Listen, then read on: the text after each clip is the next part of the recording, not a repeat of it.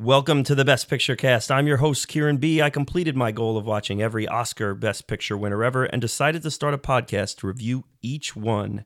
Each episode, myself and revolving co-hosts will discuss, assess, and evaluate a different Best Picture winner with the goal to establish a ranking for the entire list. This is not a who should have won podcast. We're here to discuss the inner circle of movies who took home the crown in their respective years.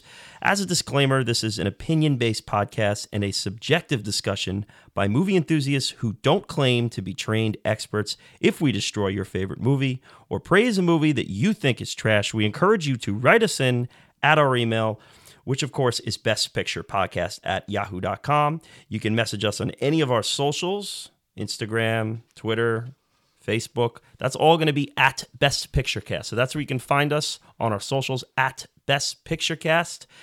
And folks, we are back and we're here to bless the rains down in Africa because we are headed back to the 80s. We are headed back to the great continent of Africa. With me on this wonderful cinematic safari, I have three voices that you will have known by now if you're a regular listener, and a foursome that we've been to the desert before. We've been in one of those safari bounce around bungalows. You know, I'm gonna get weird. I'm gonna introduce the freezers first. How about that? We have Adam and Melissa back. Hey, how's it going?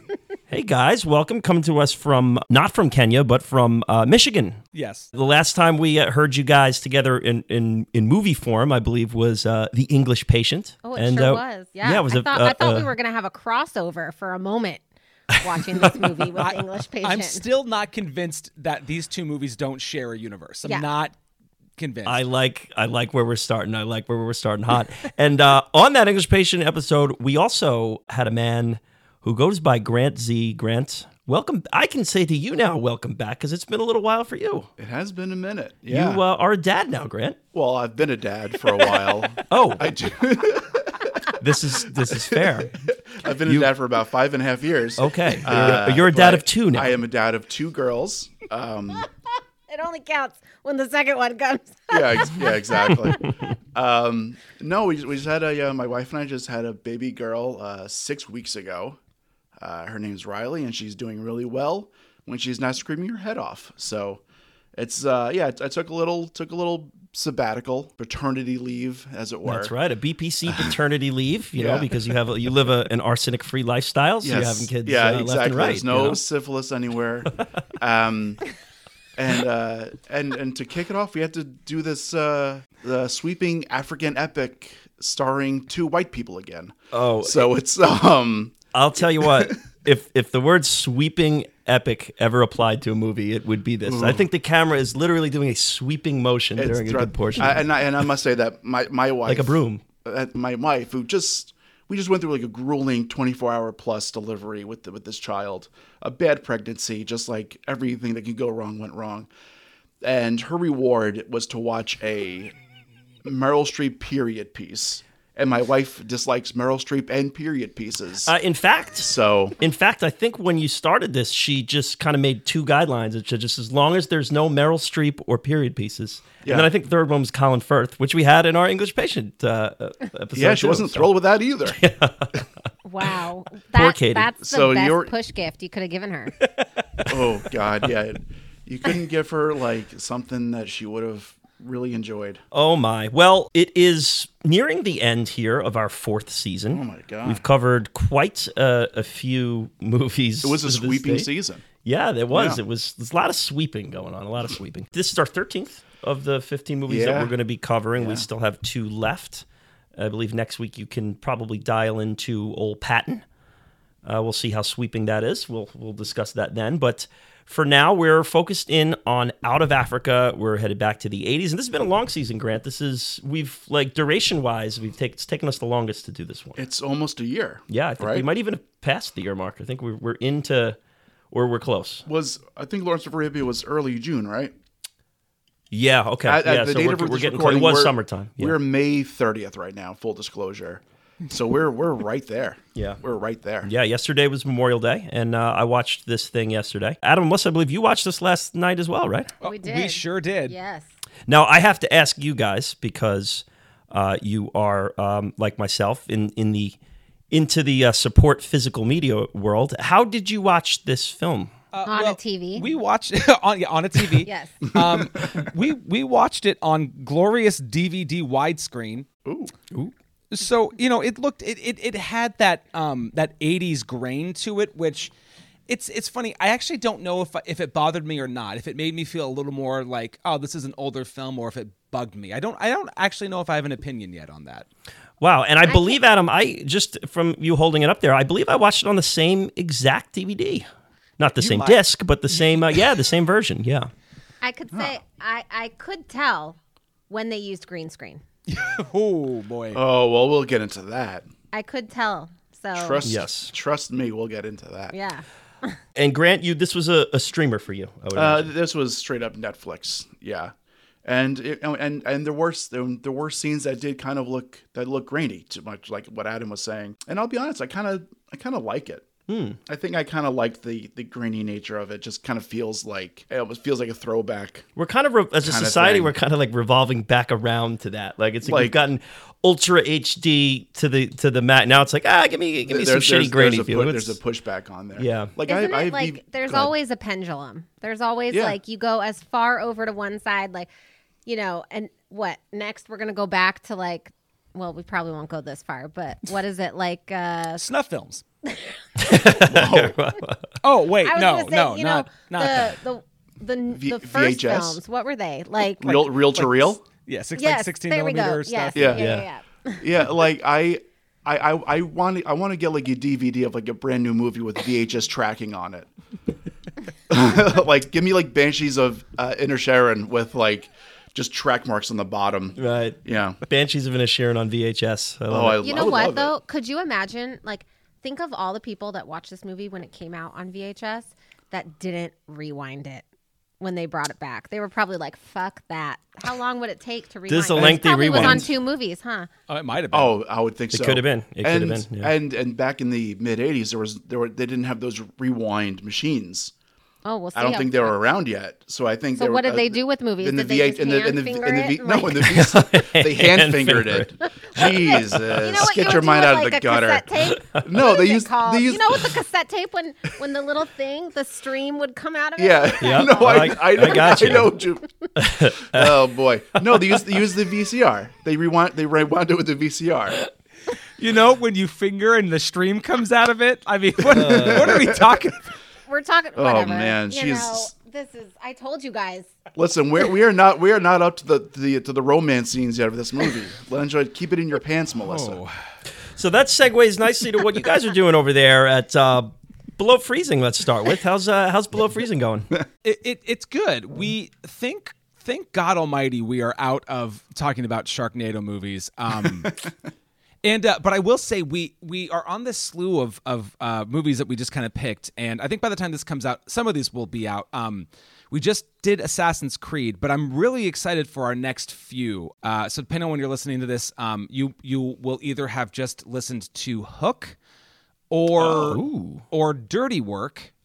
Which I'm very excited about. I'm very excited about both of those. Melissa had never seen Dirty Work before, and that was just a treat for me to watch her watch it. Yeah. Wow. That was a theater watch for me. I saw that in the theaters. Yeah, I actually watched that for the first time last summer, like before the sub 50. That's shocking. I was not what I was expecting. No. I can't wait to hear that episode and Melissa's reactions, because like I'm pretty easygoing and I had some reactions to some of the things. All these dead hookers in these cars. Wow. Okay, Adam, 1001.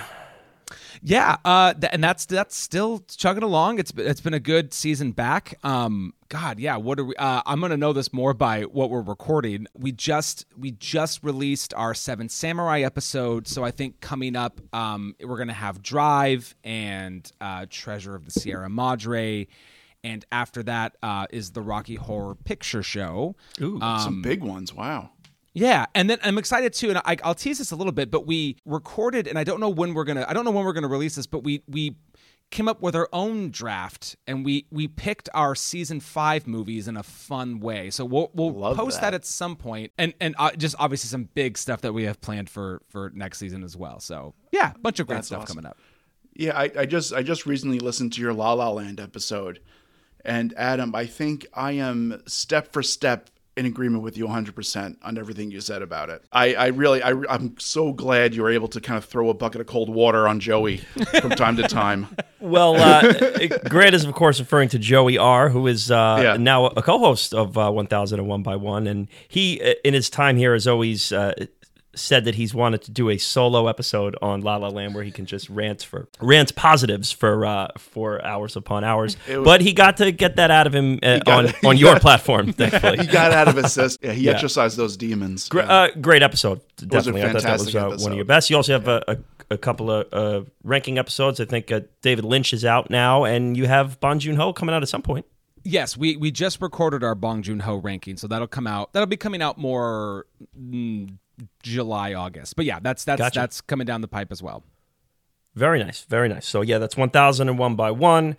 You can check that out there. Also, Below Freezing. Check that out on all podcasts and all platforms and such. We'll have information of that in the description as well. I guess we got to kind of segue into our film here. I just I want to bring it down for a hot second. Sadly, I have to announce that my cat passed away here this past weekend. It was kind of a very sad weekend. All the animal lovers and pet lovers out there know what that feels like, and it was a bit of a bummer. So that happened basically within the last 24 hours. So I'm still a bit of a fragile mess over here. So I'll do my best to power through and let the show go on. Scarlett was only 6, but you can hear her on our, Grant mentioned the Lawrence of Arabia episode. She's knocking a bottle cap off of the stove. We had to pause it. And is the only reason that the first few minutes of that episode exist, because the whole thing froze and we lost like 40 minutes of that episode. Oh, that's right. But because we paused it in that moment, we got to keep the intro and that too. Okay. So Scarlett was only 6, put her down on natural causes, unfortunately. So we'll dedicate this episode to her. And, I watched it last night. It was probably the first one of these watched without her walking around. So it was at least nice to see a lot of wildlife, especially some lions stomping around. That was fun. Yes. Okay, so let's before we get into this, I want to hear about what you guys are drinking. And Grant, it's been since your paternity leave, it's been a little bit here. So what do you have here this now, evening? I got the Sweet Baby Jesus chocolate peanut butter porter from Duclaw. Very good. It's very good beer, but I'm only having the one. Then I'm going to go to coffee because that is newborn dad life. Yes, indeed. And that's, you've had that one before. And I had a few too many Memorial Day weekend also. So I'm still I'm also almost 40 and I'm feeling the effects of it now. So yes, I hear that. And that's one you've had before. You're a big porter guy, so that's love me some porters. Right. Duclaw's a great brewery too. How are we doing out in Michigan? What'd you guys bring to the occasion? I wanted to drink something. The idea is to make it thematic. I this is as close as I could get. I have so War Pigs Brewing, which is out of Indiana.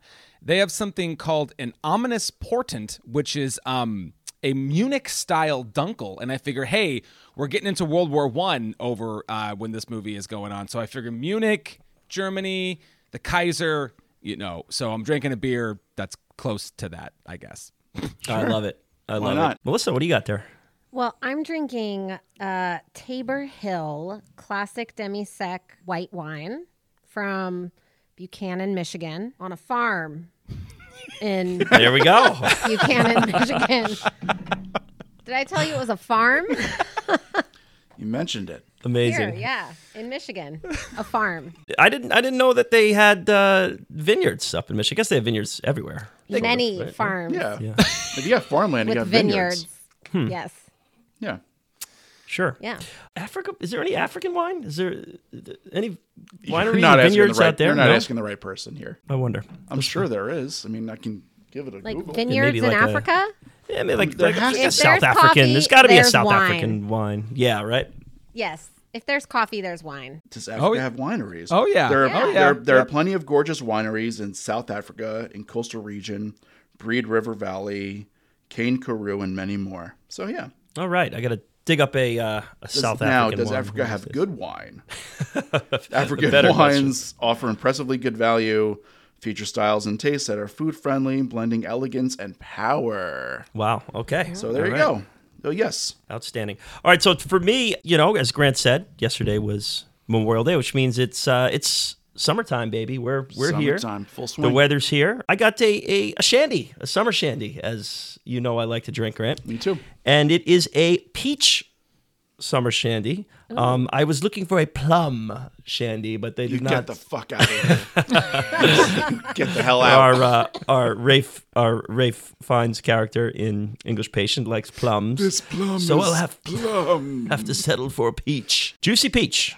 Leinenkugel, not quite Michigan, but Wisconsin, I believe. Yes. Wisconsin, so we're in the vicinity. enough. That's right next door. Hey, our neighbor farm. I love it. Okay. Okay, Leinenkugel's good. so that is what we are drinking today. Grant, what is your first experience? Because this is not a first watch for you. This is Your not. first experience with Out of Africa. My first experience with Out of Africa was for a Worst Picture Cast episode. If I can give that a quick plug. We did an episode on the Peanut Butter Solution, Great flick. Great which flick. which came out the same year. So we did some of the categories, like would you rather watch the Peanut Butter Solution or the Academy Award winner from that year, which was Out of Africa. We had Zita Short on. She was our guest for that, and this is her favorite movie, I think, or at least one of them. And so yeah, I watched it. I watched it for that. Then I gave it a few subsequent watches since then. Adam, now this movie is in the book of 1001 movies you must see before you die. I guess we'll maybe at the end of this broach that topic a little later. But what is your first experience with Out of Africa? Oh, it was for this. It was for this podcast. Wow. There's probably, I would say, somewhere around 20 Best Picture winners I still haven't seen, and this I think I can comfortably say is the most recent Best Picture winner that I have yet to see. Okay. This was a first watch. I knew who was in it. I knew where it was set, and honestly, that was about it. I really didn't know anything else about the movie. Wow. Okay, so you got your list is now a little shorter. It is, which is good to hear. Now, Melissa, I would imagine this was a first watch for you as well, unless It you've been was. secretly watching Meryl Streep movies on No, free time. I knew nothing. I didn't know Meryl Streep was in it until as it turned on and I saw Yep. her name. I saw because I was paying attention this time. Who was in this? Had you heard of it before or knew anything about it? I don't think I've ever heard of Out of Africa. I don't think. Yeah, I wow. have. So just a blind Just sweeping epic watch. Yes. So for me, this was at the end of the list. It might even have been second to last, to be completely honest with you. Oh wow. Okay. Behind Unforgiven, which was also this season. We did that episode a couple of weeks ago. So yeah, right at the end, I was just so scarred from Gandhi that I was like afraid to watch another 80s epic and whatnot. We'll get into my viewing now as opposed to then. So I would say it only been a few years, really. I probably not saw too it. long. Yeah, I probably saw it like less than a year from starting the podcast. So Oh, okay. yeah, That- so it was. Wow. It is a semi-recent watch, and then I watched it last night for the first time since then. So okay, so we're going to get into what everybody thinks about this thing, but I think maybe we just do the dive first. We'll keep the initial thoughts for after the absolutely. submersion. Everyone Sounds good with good. that? Yeah. sounds Okay, good. so we're headed back to the '80s, everyone's favorite decade. Maybe not in the world of the Oscars, Not in the Oscar but- sense, but and the year is 1985. I'm gonna go back in time. And the U.S. president in 1985 was Ronald Reagan. He was inaugurated into his second term January of 1985. In that year, the Geneva Summit was held, which marked the first meeting between Reagan and Russian leader Mikhail Gorbachev. 2 years later, we would hear the famous quote, "Mr. Gorbachev, tear down this wall." I don't know, Grant, if you had a better Reagan impression. That sounded like Clint Eastwood. That's, I kind of just all old. Mr. old men. Gorbachev, tear down that wall. I don't know. Not bad. Sound like FDR. That's it. Your old white man impression is FDR. Mine is Clint Eastwood. That's fair. Adam, you want to throw your hat in the ring with? Not really. Do it. Doesn't he do like a like sound at the end? I think that was Nixon. You're thinking about Nixon, I think. You're thinking of Nixon. No, that's Oh, that's okay. that's Elvis, Melissa. That's Elvis. Oh boy. Okay. The 1985 World Series, a very thrilling all Missouri World Series. That's right. between the St. Louis Cardinals and the Kansas City Royals. Well, let's shout out to Andrew Corns there. What's up? Yes. Yeah. And we may need his help with this next one because the series was known as the I-70 Showdown or the Show Me series. Missouri is a show me state. This sure is. This is news to me. What The show does that me mean? State. Like, Yeah. show me. Show the me them money. titties. Whoa. I was going to say that, but actually I was like, Melissa, I already messed up by I knew being where like you were fingering going. the thingy thing. I knew exactly where you were going, and I did it for you. There you You go. know, Thank you. my- That's why I was like, show me the My first introduction to that was in a Nelly song, famously from Missouri. It That's goes, right. I'm Okay. from the Show Me State, show me 7, I'll show you 8, because he rhymes it into a Okay. song. So Gotcha. yeah. Was that country grammar? I believe. Well, I was off. I think that was The EI. first- Yep. yeah. EI Okay. from Country Grammar. Great album. It's a great song. And Nelly, of show course. me state, though. That's interesting. Yeah, I don't know. No one has any idea No. what that means. No. We'll have to have Andrew Corns explain that to us. But Nelly, of course, was a minor league baseball player, so we're getting back to the World Series. The series saw the Kansas City Royals defeat the St. Louis Cardinals in 7 games to win their first World Series in franchise history, and one of the only 2 to date, because they beat the Mets 30 years later in 2015. I just had to get that in there for you Met fans. The 1985 World Series is best remembered for an incorrect safe call made by the first base umpire Don Denkinger in Game 6, with St. Louis leading the World Series 3-2 in possession of a 1-0 lead in the bottom of the 9th. Denkinger incorrectly called Jorge Horta safe. The Royals won Game 6 2-1 on a 2-run walk-off single, and then won Game 7 11-0. So if it were in modern times with the instant replay, the Royals would not be champions. But so sad. The Cardinals have enough. We don't need to give them this one. We could give it to the Royals. This was like the era of like George Brett almost drop kicking an umpire for ejecting him out of a game. It's just that it was that kind of baseball. Yeah, we are just on point with the segues here because there was just one Hall of Fame player on either side. For the Royals, it was, as Grant said, George Brett. And for the Cardinals, Ozzie Smith. Oh, the wizard. Yes, Yeah. the Royals were managed by Dick Hauser. The World Series MVP was Brett Saberhagen. Oh, okay. And the Royals GM, John Sherholtz, the Cards manager, Whitey Herzog, also made the Hall of Fame as manager and GM. Adam, any thoughts on Missouri baseball, the Cardinals, Brett Saberhagen, the Royals, anything? I do. You said Ozzie Smith, and I actually do remember Ozzie Smith as a player. Other than that, I can't. I really can't contribute much. Ozzie Smith was famous for the doing the old backflip across the field. He was a real fan favorite. But Adam, I ask you now, do you love lists? Oh shit! I love lists. I love lists. I had a feeling you did. Melissa, do you love lists? No, No. Wow. No. Jeez. not No. necessarily Okay. a fan. Well, Grant, It varies. it varies. It Okay. varies. I like lists. Yeah. Well, No, if I you like listen to lists. 1001 by One, you'll know that they love lists for the most part over there. And I have a list for you today, Adam. I hope you're excited about this because I'm excited too. Okay. yes. I was just Oh. saying that because I think Grant would be excited too. This is the segment where we talk about the Billboard #1 song of the year.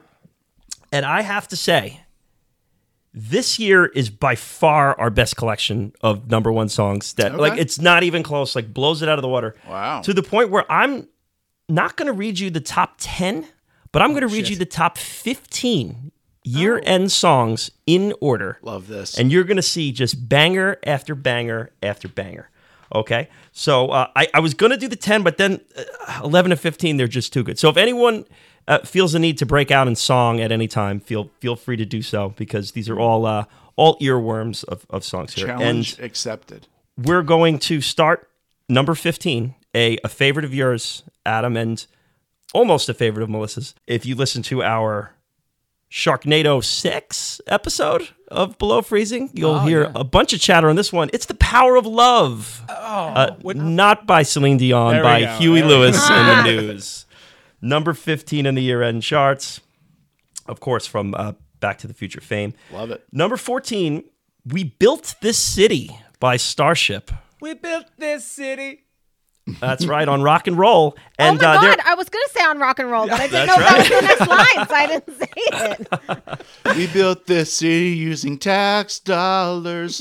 You built That's, this city. That's by Starship, whose other big hit, Nothing's Gonna Stop Us Now, was written by Diane Warren. So tie into That our, was our them? last episode. Ah, Yes, That's a great Starship. song. That's a Number great song. 13, how you guys feel about REO Speedwagon? It's Can't Fight This Feeling Anymore. Oh yeah. Yeah.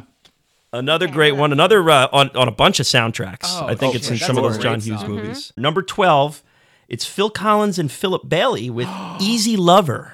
I love that song. Easy Lover. Is that I've Never heard Number it. 11, Every Time You Go Away by Paul Young, okay. written by Hall & Oates. So that one is I've heard Every of Hall & time Oates. you go away, Yeah, it's a good you song. take a piece of me with you. Do-do-do-do-do-do-do. I don't know. I don't know if I don't. Not my Hall & Oates song that I know. So that's their 11 to 15. Now it's going to get real intense here with the top 10. Number 10, well, possibly one of the best music videos of all time. Take on Me by Aha, Yes. Yeah, that's a good song. classic Yes. one-hit wonder. Number 9, Crazy for You by Madonna. Yep, got it. I know Madonna. Yes, I know Yeah, that song. Underrated Madonna song in my opinion. Yes. Grant, have you properly gotten out your Madonna thoughts on this pod? I Oh, know you've- I'm not crazy about her. It's fine. you're not crazy for her. No, I don't like her much either. Damn. We could cut 8. that part. Keep it in. I'm all for Madonna. Keep it I'm in, super I baby. pro. love Madonna. Yeah. Super pro Madonna over here, Melissa. Don't worry. 8, another famous music video, "Money for Nothing" by Dire Straits. It's a good song. Cartoon music video. You would know it if you heard it. Okay. All right. Big You would- early yeah, I MTV deal. promise you would know it if you heard it. Number 7, one of my very favorite songs by Tears for Fears. "Everybody Wants to Rule the World." Yes. Good song. Yep. Classic 80s tune. We have Hall & Oates kicking in again at number 6, "Out of Time." Out of touch, out of time. I don't know. I don't know if I'm familiar with that one. Number 5 is the only one I didn't know. It's Shaka Khan, "I Feel for You." Oh, I know that one. Well, yeah. Your dad and your mom are. Yes. I think we're Shaka Khan fans. Yeah. Yep. 4, "A Foreigner." "I Want to Know What Love Is." Oh, Oh yes. man, Big time. Want you to show me. wonderful song. Wonderful song. We sing that to each other every night. That's In how a- we go to bed. in a crop duster plane as you're flying over a bunch of flamingos. Yes. Yes, love it. exactly. We're down to the top 3 here. Another famous movie song here. It would be Wham with "Wake Me Up Before You Go Go." Fuck yes. Yep, I know that one. Going. Yeah, the gas station scene in Zoolander. Zoolander, Yeah. of course. Number 2, it's shocking that this wasn't number 1 based on how huge the song is. It would be Madonna again with "Like a Virgin." Oh, yeah. Okay. But the number 1 song of 1985, get your saxophones out, folks. It's George Michael with "Careless Whisper." Wasn't Wham? No, No, I know, but that's not Wham. No, this was George Michael solo. I think that was his first like solo song. Hot damn. Yeah, "Careless." Gonna dance again. Wow. That's right. That's right. So there's 1985, by far the biggest list of hits. Normally I can like pull 5 that are famous, but this was just like one after another. No, I'm sorry, Kieran. It's a Wham song. It is Wham. Okay, it was Yeah. listed on the usually ironclad Wikipedia as George Michael. Well, so- listen, there's nothing incorrect on Wikipedia. Yes. So No, it was on their album "Make It Big," which was a single. okay. There you go. Out of Africa. I read this. I'm reading this on Wikipedia. Both of our sources are Wikipedia for the same fact. Let's figure that out somehow. The Best Picture winner in 1985 was Out of Africa. It was directed and produced by Sidney Pollack. Screenplay written by Kurt Lutke, based on a few different source materials, including Out of Africa by Karen Blixen, Isaac Dinesen, The Life of a Storyteller by Judith Thurman, Silence Will Speak by Errol Trevitsky. Music was by John Barry, cinematography by David Watkin, film editing by Pembroke Herring, Sheldon Kahn, not Shaka Khan, but Sheldon Kahn, and Fred and Will Steinkamp, production design and art design by Stephen Grimes and Colin Grimes, set direction by Josie McAvin, who also did the set direction on Tom Jones, costume design by Milena Canonero, who has 4 Oscar wins for costume design, including Grand Budapest Hotel, Maria Antoinette, Barry Lyndon, and another Best Picture cast favorite, Chariots of Fire. Joey's just stood up and applauded. I can hear it from just a town over, Grant. Out of Africa, starring Meryl Streep, Robert Redford, Klaus Maria Brandauer, Michael Kitchen, Malik Bowers, and Iman, of course, the model Iman, who was once married to David Bowie. Was nominated for 11 Oscars and the winner of 7: Best Picture, Best Director, Sidney Pollack, Best Adapted Screenplay, Kurt Luedtke, Cinematography, David Watkin, Score, John Barry, Art, Set Direction, and Sound. It was nominated for but did not win. Best Actress, Meryl Streep, Best Supporting Actor, Klaus Maria Brandauer, Costume Design, and Film Editing. Sad to say, it is not on the IMDb Top 250 or the AFI 100. And there we go.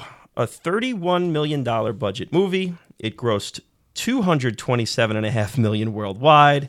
87 of that was domestic. And there we go, folks.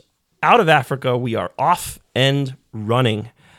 How about Grant? You want to kick us off with this one? I feel like you're probably the most familiar with it at this point. I probably am. You did your homework for this thing. Did you do a little source material action too? I listened to a little bit of the book that it's based on, the Out of Africa memoir. It's weird. It's like, it's non-linear. It's just like each chapter is just like a series of vignettes. It's not like a... It was like a it's not journal entry, It's right? not a chronological story. It's just like, this is about this, this is about that. Very, very little mention of Dennis at the point where I don't think I heard Bror mentioned once. So the source material is very different from the movie. And the movie itself is, I don't know. I've watched this movie a few times just because I felt like I was missing something every time I watched it. I'm like, I feel like I should either love this movie or hate this movie, and I don't have either emotion. Interesting. Like it's like it's shot. It looks nice, and like the acting's good. It's just like the story's kind of, So I don't know. It was just kind of like felt very neutral to me. Okay. Melissa, I'm going to have you go next. This is you were the freshest eyes to this thing. You had no preconceived notions coming in whatsoever. You just press play and you got a whole lot of Meryl out in Africa. Yeah. I have to say my takeaway from this is pretty much the same thing. Like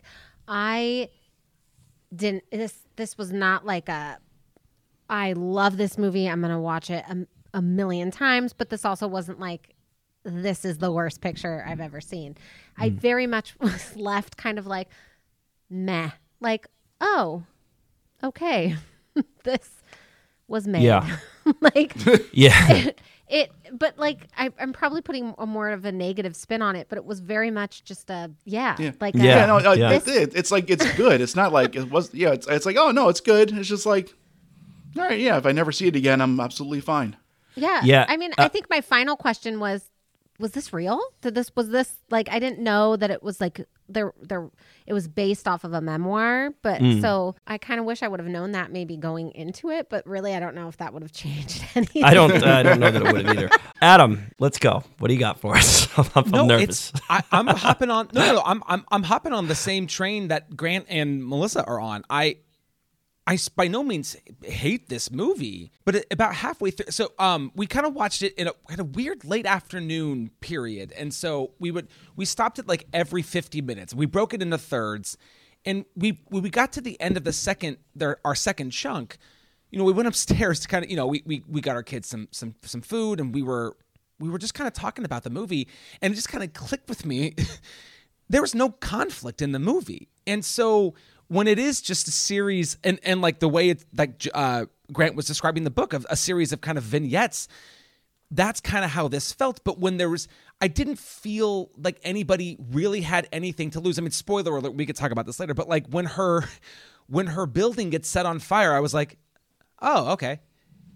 And then that was it. I just like, they never explained what happened or any real repercussions. The stakes weren't that high other than getting. So there were points of the movie that were good, and then but because nothing was that connected, and because I never felt like Karen was in any real I was never really concerned about her, if that makes sense. It's not that I didn't care. I just wasn't concerned. Yeah, no, that makes a whole lot of sense to me, and You know, I actually think that this is going to be a super intriguing movie for discussion, because I think there's a lot to talk about, and you know, what makes a great film, what makes it entertaining, but what are your purposes in making a movie? And you know, the narrative here in this one is, I think, Adam, you kind of put that really well, and I think when you take something and base it off of what's essentially journal entries, or you know, or you know, when you're writing your own journal entries, you're not doing any exposition or anything, because you already know what's going on. You're just kind of writing it down. And I feel like this movie lacks some tangible story. And the story, and in listening to Sidney Pollack talk a little bit about it, you can hear that they were struggling with how to assemble the script and how to put it together. And it does feel that way. If you have to use 4 books to amass a story, yeah, like it's not, the source material is not strong enough on its own. But the character here is someone that has been sought after to make a movie by David Lean, by Orson Welles, by like all these filmmakers. Like this is like a hot.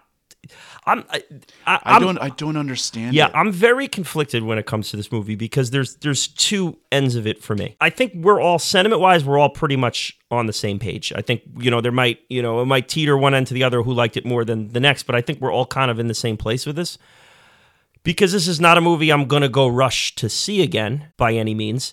But it's also not a movie I'd be like, I'm not watching that. It looks fucking fantastic. I think it honestly looks probably as good as any movie we've covered. We'll talk about the score. I think the score is damn near perfect. And there's so much going on that I love about what to see and what to hear.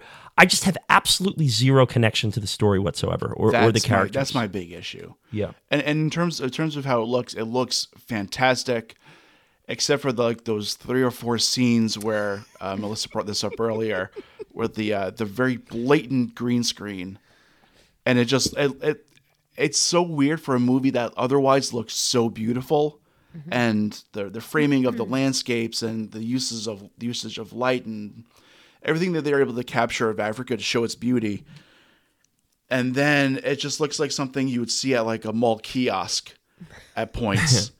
It was just like it was like almost like you make your own rock video, like make your own video kind of thing. Yeah, I'm like, pretty that's sure what it kind of one looked of like. those backgrounds you could even do in Zoom.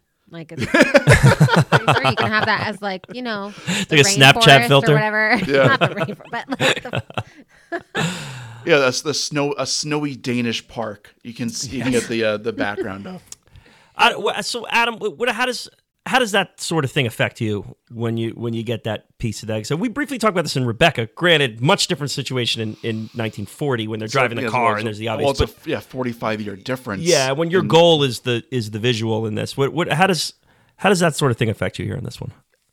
You mean the green screen of it? Yeah, those like little green screen insertions. It's unfortunate because Sidney Pollack is such a competent, I'm going to say filmmaker, but just like an artist. Like he has such great roots in theater and in film as an actor, as a director, a producer. Like he really is. He's actually one of my unsung heroes of like film. I really appreciate him. So when you have those couple of shots, and it's like, it's not even like when you watch a movie on 4K and it's like, oh wow, that looks way different. This was just a standard DVD copy of right. the original negative. Like this is nothing fancy. And when it's that apparent on that, it really stood out. And the movie clearly had a decent budget even for the 80s. I don't know. It didn't really pull me out, but like when it's up for so many other technical awards, you just wonder where and why they skipped the way that they did. Well, it kind of makes sense because what is it? Like she's whipping a tiger or a lion in one scene that looked, I'm pretty sure that was happening, right? Well, it was. She was yeah, very that's much a real, was. I was like, lion. that looked very real. But like her sitting on a log somewhere in Denmark, right? you know, talking, they couldn't film that on like location. It makes sense after the fact, you saying like they couldn't put this, they were having trouble putting this movie together. It was like, well, did they have to put that scene in? Oh, that's great. To make it blend or to like, and or they couldn't like move it to like an indoor set. Like they couldn't just like, okay, well they left the park and now they're talking inside now and just, I don't know. I know that there was that they were having a hard time figuring out how to start the movie because they wanted to start it in Africa, but they needed to do the Denmark stuff to show the transition into Africa too, but they didn't want the first thing you see is Denmark. So they figured it out so that now we're going to do like her remembering Africa, then we're going to transition to Denmark, and then they wanted snow. And they were filming in England, and the area they were filming in was like it never snows. And they got a day where they were filming where it just so happened to snow, and it was like perfect, and like, oh my, this is amazing. We got exactly what we wanted. And now from here, at this point, I'm just guessing. I'm guessing they needed to do reshoots, and there was just no snow anywhere near. So, and if they're out in the countryside, they don't have like the snow machine kind of like Hollywood deal available, then they tried to do this green kind of thing. I think they probably just didn't get what they wanted in that small window, but I'm with you guys. I think you need to condense that and not have that little eyesore there. But that being said, I also kind of look at it as like, when someone goes 4 for 5 with 3 home runs and their fifth at bat, they strike out looking like the worst hitter in baseball. Visually just listen. Like overall, this movie is beautiful. It's just there's a few scenes. It's like it's my takeaway. This is not the green screen scenes. I'm like it's when not. I see like a real life African safari on screen, with Robert Redford and Meryl Streep and a fucking plane flying over. Like that's what I'm taking away from this movie. Not like not like some jerk off on a log in Denmark. I long forgotten that scene by the time they're up in the airplane. Absolutely, this is a. Although I think there's some green screening in the airplane too, right? But there's some green screening in the airplane that just did not need to be there. They could have just had that part out. Yeah, and it would have been absolutely fine. And when her and Bror are in the car after the New Year's party, I think, and she kicks him out, like that's green screen. I'm like, you can't. Can't find a car you can just sit in and do the scene. Like it's just there were just some things. And listen, that's not my main takeaway of the cinematography. The movie looks unbelievable. It's just like when it does stand out though when a movie like this. Well, of course, looks especially when a movie looks that amazing. Like right. The spectacle of the movie is beautiful. And right. Yeah. So when you do have those scenes that just all of a sudden you're like, wait, what? Yeah, it is a little jarring. It is a jarring and like kind of you just are like, what happened here? If you could handle like this big landscape and time, the lighting of the sun, like you know what I mean? Like outside you can't. Yeah. But you're doing a green screen with somebody sitting on a log. It's just kind of like what? Yeah. What happened behind the scenes? Adam, I'm going to go over to you here with this because. You mentioned Sidney Pollack here, and I want to have you talk a little bit about him because I got to be honest. This is the first time director we're covering here. We haven't covered any Sidney Pollack movies yet, Yep. And I myself know very little about him. I have not seen really anything by him but Tootsie. So if you can give us a few minutes on your history with what you've seen with him, and I guess he's got some stage stuff too. Well, so I mean. People might know him as an actor as well. He was in Michael Clayton. He was in Eyes Wide Shut. He's in Tootsie as well. I will not go too long on this because I could go on for a long time. He made his bones in the theater. He was a part of a group that studied after. So there's the Elia Kazan, Marlon Brando group coming out of the 40s and 50s. And then there was another group of teachers that came out of there. One of those guys' names was Sanford Meisner, who was a big theater teacher of this era. And people like Sidney Pollack and Paul Newman and Robert De Niro and Robert Duvall, those are of this new group of actors coming through. And Sidney Pollack tries to bring a lot of that work into his films. There's a lot of it in Tootsie, especially the scenes between him and Hoffman, who have been trained in the same that same style. There's a lot of repetition. There's a lot of riffing off of each other. And he's done some. I don't know if you've seen Absence of Malice is also really good. He did 3 Days of the Condor, which is a great 70s thriller. You've even seen 3 Days of the Condor. I think that's Redford and Faye Dunaway. He did The Firm with Tom Cruise in the early 90s. I mean, he always will give you a really solid film. Whether or not it's your genre of preference is, that'll be up to you. But I think he's a really great actor. I think he's a really good director, and his ties to theater I really could talk way. He's in a documentary about Sanford Meisner, which of course is just even cooler because I dig that stuff. But yeah, really, really solid guy. Yeah, great stuff. And I mean, this movie, he directs the shit out of this movie. I feel, and it's what I find kind of fascinating about it is it's like, you have your David Leans, but like David Lean kind of has a thing that he does. It doesn't seem like Sidney Pollack has anything else this epic and this huge. Well, and that's kind of why this movie stands out to me in particular is because it feels the most unlike a Sidney Pollack movie. And Tootsie is way different than 3 Days of the Condor, which is way different than Out of Africa, but a lot of his movies have a really big draw. I mean, those movies are so story-centric. They're such... And the similarity between Out of Africa and those is that the characters are all really interesting. I think the characters in this movie are great. We could talk more about how they're used and how they're connected, but Tootsie and 3 Days of the Condor and The Firm even, he is a great director of actors and he's a great storyteller. I think it helps if the story being told was, I don't want to say was better, because I think that there's a good story in here. I'm just not sure how well it was adapted to film. Yeah, I agree with you there. I kind of view this one as an example of being a little too concerned with telling the history of these real life characters. I think this story could have used a little more fiction, maybe. Let's make a movie as opposed to let's account what went on in these people's lives. I think this is going to be a lot of agreeing, because I think one of our, and this is, we tried not to talk too much about shared thoughts or things that we would bring up on the podcast, but one thing that we both were talking about I'm not going to jump the gun too much here, but one of the later categories is what would you cut?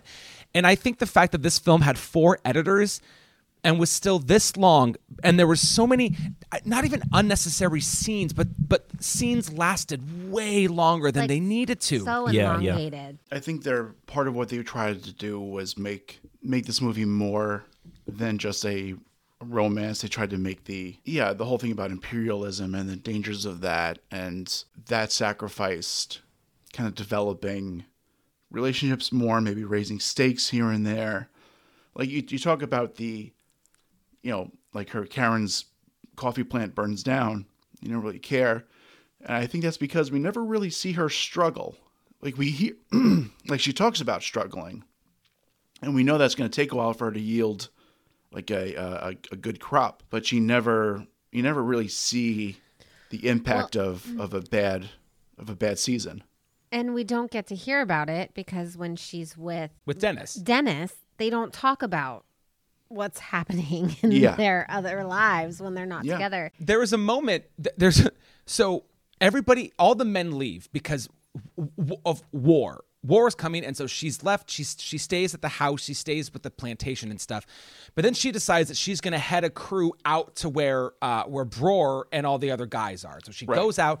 No woman has done this, and she's and she's sort of fighting the elements, and she's fighting lions. And there's a scene where a tribe comes running at them, and everybody freaks out, and they stay still, and then nothing happens.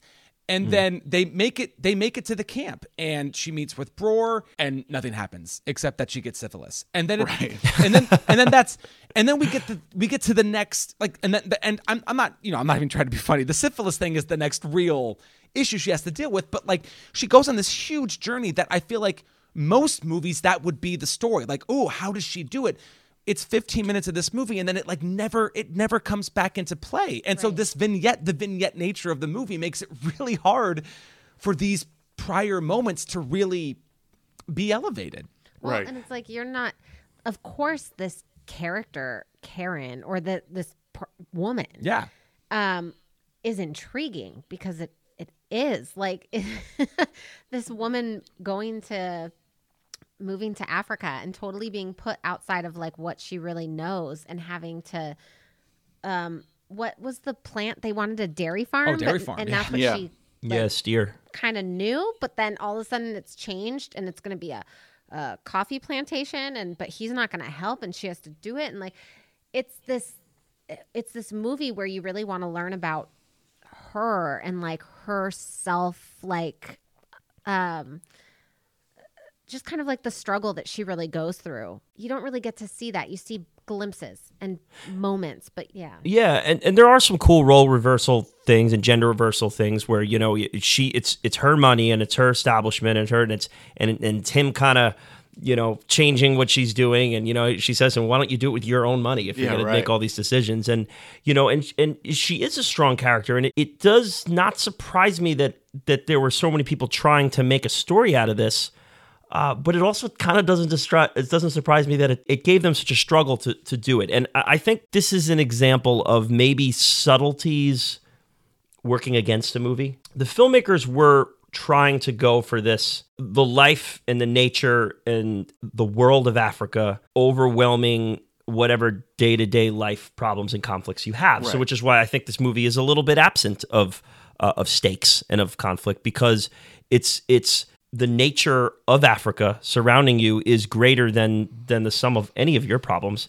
And the one thing that can rise above with it would be the romance. You know, so this is why she gets swept up into this whole thing with Redford, who's like a man of the land and a man of Kenya and of the area. Yeah. And I think that they just kind of put that out there and don't grasp it to the ground enough for the viewer to really get a full feel of it. This movie couldn't decide if it wanted to be about a romance or if it wanted to be the larger issues involving Africa at that time period.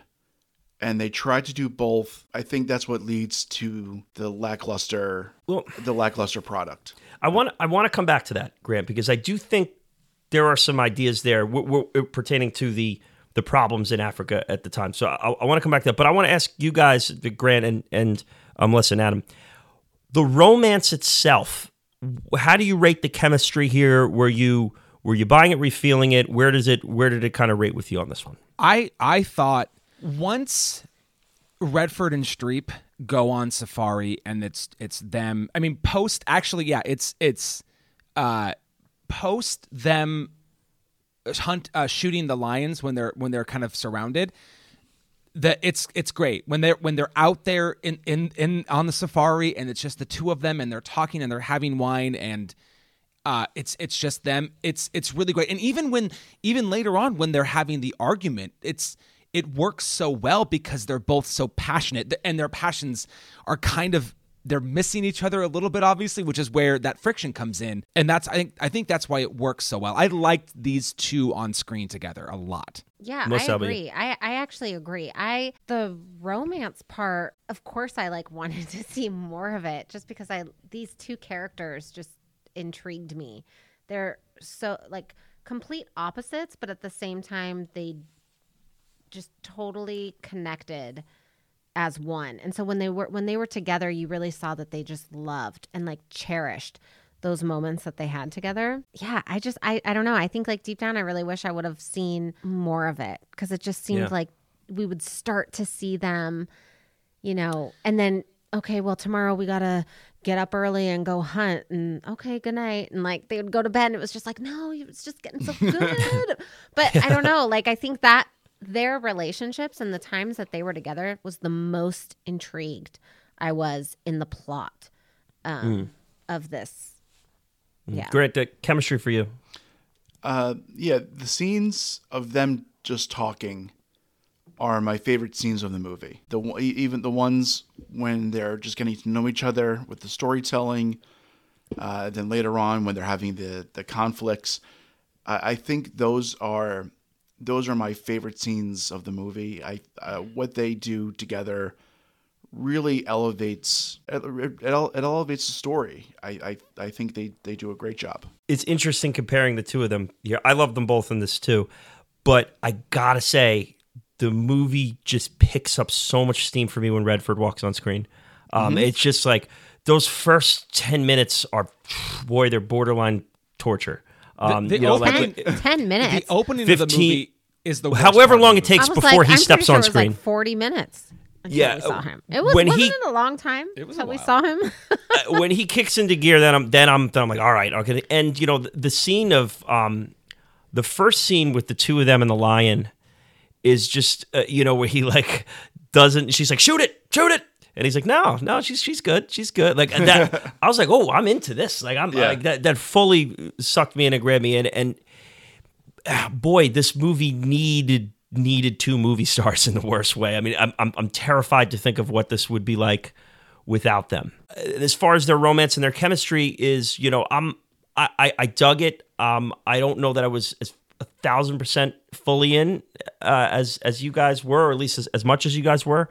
But the fact that they're the stars that they are really made this thing float for me. And once we get up in the plane and we're washing hair, and then it starts to win me over as far as the romance goes. But it took a little while to get there. I guess that's part of it is related to the problematic husband, that she breaks away from, and his performance. That's such a cold connection between the two of them, which is done intentionally, of course. Oh, but that's interesting. I don't think it's cold at all. Yeah. Yeah. Okay. Yeah. You guys were digging it. Oh, Well, the way they're that they friendly. become, It's just it's how they start, how they become in this partnership. It's a partnership that they are agreeing to. Is like, hey, we're friends.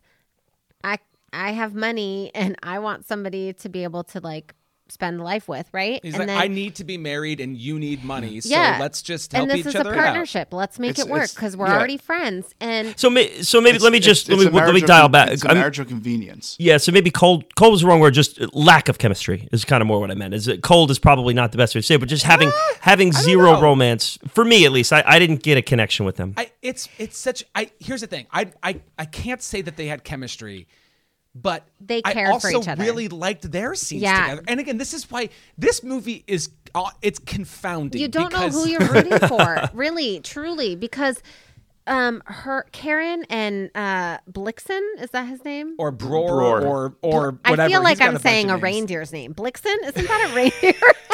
Blitzen. Oh, well, whatever. Her husband Prancer. Yeah, Donner, Yeah. Blitzen, and Rudolph. They also have a very interesting relationship, but not once do you really look at. I mean, I don't know. I don't look at him as a villain. I don't look at her as this innocent woman.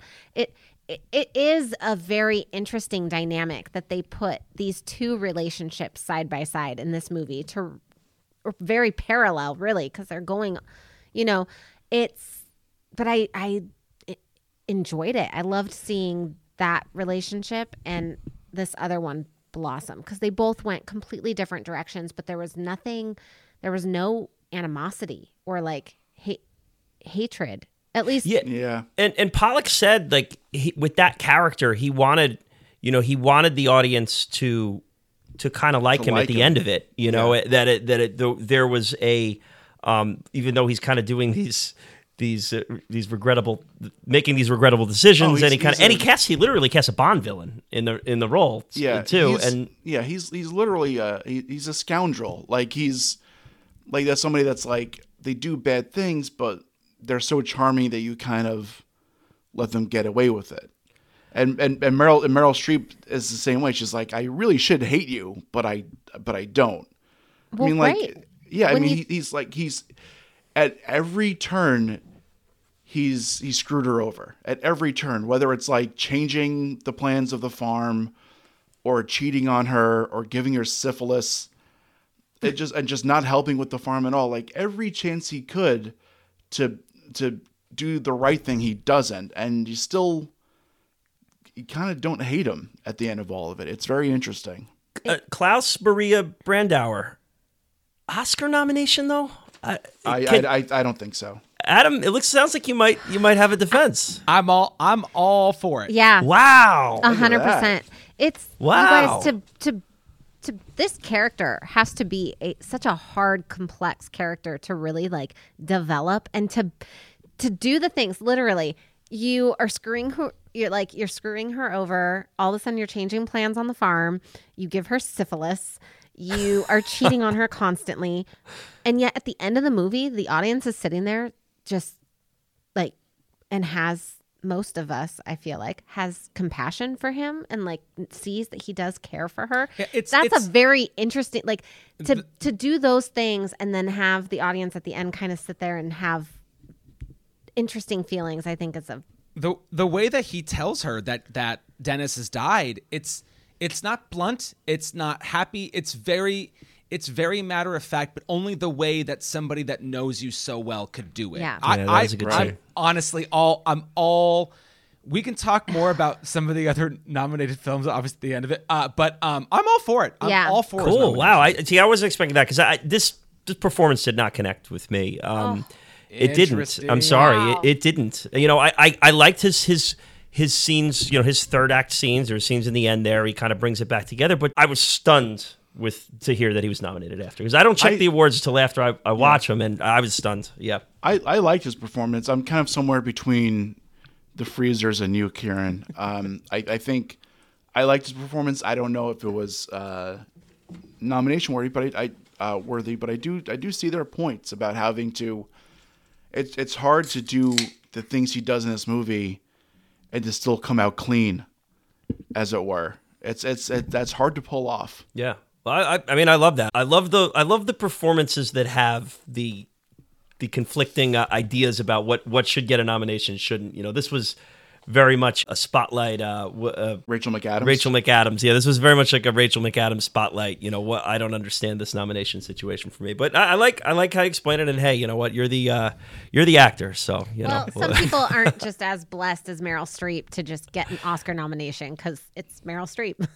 Yeah. That's why my wife doesn't like her. Here's the thing, I Is that I why? love I love Meryl Streep like in certain movies, and then there are other movies where I'm just like she was fine. What movies? Like which This ones? one, Oh, all right. So let's segue to that. Now you are not thinking that Meryl should get nominated here. I wasn't the biggest fan of her in this movie. I believed her in some scenes, and there were other scenes I'm just like, I don't know, like why did they put her in this? And I kept asking Adam, like, what movies did she do before this? Like, it's because she's, you know, up and coming, or she's like, she just made an amazing movie, so they're putting her in this one. So I don't know. I feel like this movie she was cast in because her name was Meryl Streep. Wow. I I'm sorry if I can. yeah, go. She was almost not cast at all because Sidney Pollack didn't think she was sexy enough. It was gonna be like Audrey Hepburn. I think. I don't know who was going to be, but Sidney Pollack didn't think Meryl Streep could be sexy enough. So I then, didn't know like, Audrey Hepburn was going to be a choice. I am Audrey Hepburn. I am a Audrey Hepburn. Audrey Hepburn would have been too old for that. I am too. She wouldn't have done the right role, but I don't know. Meryl's. I actually loved her in this. I thought this was just like a token world class performance that I just don't know how many people could pull off. There is like a Tim Duncan-esque nature about her where she's kind of like, it's like she's so good it's boring at times. Like I get that. Like, you know, she's just such in the wheel. But the, you know, pulling off that accent, you know, we were talking Elvis about the ridiculous accent that Tom Hanks has to do, but you know, the Dutch accent isn't cinematic. Well, you know what? The Danish accent isn't very cinematic either. You know, it's tough to make it work. And there's moments in this movie, like particularly in the voiceover, where it's not necessarily working perfect. Yeah. But I don't know, man. I think she carries such a heavy load here in this. And it's just like, close your eyes and imagine Winona Ryder doing this movie. And think about how big of a disaster it would be. You know, I don't know. I think that like wins above replacement with her it's so much wider than like the naked eye could even pick up unless you really take a step back. Yeah, Well, I like the performance I think in it. that's a little like not fair because you can like do Beetlejuice and be like, picture Meryl Streep playing Winona Ryder's character or whatever. Like, you can't do that. Like, you can't picture her playing that. Melissa, the 70s, Melissa, who played Beetlejuice again? You know, what's? Hold on, I know his name. Michael Keaton. Michael Keaton. Thank you. There I you want to go. look at our movie posters. It's a shout out to the below freezing white noise episode. That is an actor that can transform. I know who Michael Keaton is, but I did Mike- not. He was. I look at Beetlejuice and go, how is that Michael Keaton? I don't see Michael Keaton in that. You know what? My recast for Out of Africa is Michael Keaton as Karen Blixen. I think that's just You'd probably nail it. Are we putting Redford and Streep into Well, Beetlejuice? listen, Alfred's there, so you might as well put Batman Yes. in There there. you go. There you go. Yeah. Adam, Streep in this movie. I don't know. I mean, I think you have to give props to the vocal work. That's tricky. I mean, it's not an easy dialect, and I think given the length, like the literal length of the film, but also the time and how much time passes, I think she holds it together really well. I hate to do the old like Mount Rushmore thing, but it's not one of her more memorable ones. I don't think there's as much. She's not asked to do as much as she is in other films. So it's, again, I wouldn't say it's a bad performance because I don't think that it is, but I also don't think it's the thing that we're going to remember her for, which is tricky in a career that's as long as hers. Yeah, I was going to say, is Mount Rushmore big enough for Meryl Streep? I mean, she might get put on the actual Mount Rushmore by the time that she's gone. What we remember her for, I get it, but I think she is asked to do quite a bit in this one. Just thinking with how we've already talked about how the story kind of is stalling at times. You know, the engine is stalling on the story and the screenplay. Yeah. And we're not totally connected with everything that's going on with these people. I think if it's not Meryl Streep, this could be a hot mess. That's just kind of how I look at it. I think that she's holding a lot of pillars to this movie that could crumble real quick without someone of her stature. What do you think, Red? Yeah, I said this before when we talked about the Streep, the chemistry between Streep and Redford, that what they do on screen elevates the movie for me. And I think you put in two other people, I don't know if anyone's really talking about this movie. Adam, you talked about the voice work a little bit here. One of my favorite female performances of all time is Meryl in Bridges of Madison County, where she, again, does amazing accent work in that. I think that's like an Italian accent she's doing in that one. Accent work as an actor. Now, Redford was supposed to do an English accent, and they were like, nah, we're not going to do this. Just talk a little bit about like what goes into that. Like, is it something that you found yourself where you're acting like it getting away from you a little bit, and you're like, oh, this is not going well, or is it something that you just, if you're not living in it completely, it's not worth doing? Before I answer that, I want to get to the thing where Sidney Pollack said that there's no English actor could be as charming as Robert Redford, to which I call bullshit. His name is David Niven, and he was in the Pink Panther films, and he was in A Matter of Life and Death. David Niven is charming as hell. Also in your lowest ranked first half movie, Around the World in 80 Days. Yes, but still a very charming man. So the thing about dialects is interesting because my in with dialects is that I usually find a phrase. It's a phrase or like it's mouth placement. Like it's basically as tricky as that sometimes. With British, it's very much, you can get away with British almost just putting everything forward, put everything at the front of your mouth, and it comes out a bit different. And just even doing that, like finding little things like that. My voice teacher in grad school was great. She was talking about how back in the day, people in the South, like Georgia or Louisiana, had this very proper Southern way of talking, but that people in Texas had this real nasal way, like Oklahoma, they talk like this. And she goes, that's geographic. The Dust Bowl fucked with people's nasal passages, and how so people in Oklahoma and Texas talk different, not because they actually do, but because that's just how they sound. And so Texas and Louisiana have different sounds, and once you can find that placement, or just even if you just know that thing, it can get you in. So somebody like Meryl, who is like Juilliard trained, I think she went to Juilliard, and like is as talented as she is. Once you find the thing, I know she studied listening to Karen Blixen talk, and once you find that in, whatever that in is for you, as long as you stick to it, you have it. It's not easy, but if you have it, then you have it. Have you been on stage before and had to do an accent, and while you're doing it, you're like, I don't know that this is working here. Like it starts to get away from you a little bit, or you're not feeling fully comfortable or not committed? Thankfully, I've only really had to, like, the hardest thing I've done would be like a British accent in a film. A couple times I've done a British accent. I have done a monologue with an Irish accent before, and there definitely have been times where like halfway through it starts to go, and I'm like, oh fuck, this isn't it anymore. We've seen plenty of plays though where people are like all of a sudden doing a British accent and then it just disappears. It disappears and then it comes back in all of a sudden. Robert Redford, are you okay with him just doing the Clark Gable? I'm Robert Redford, and that's everyone else around me. Some from another nation.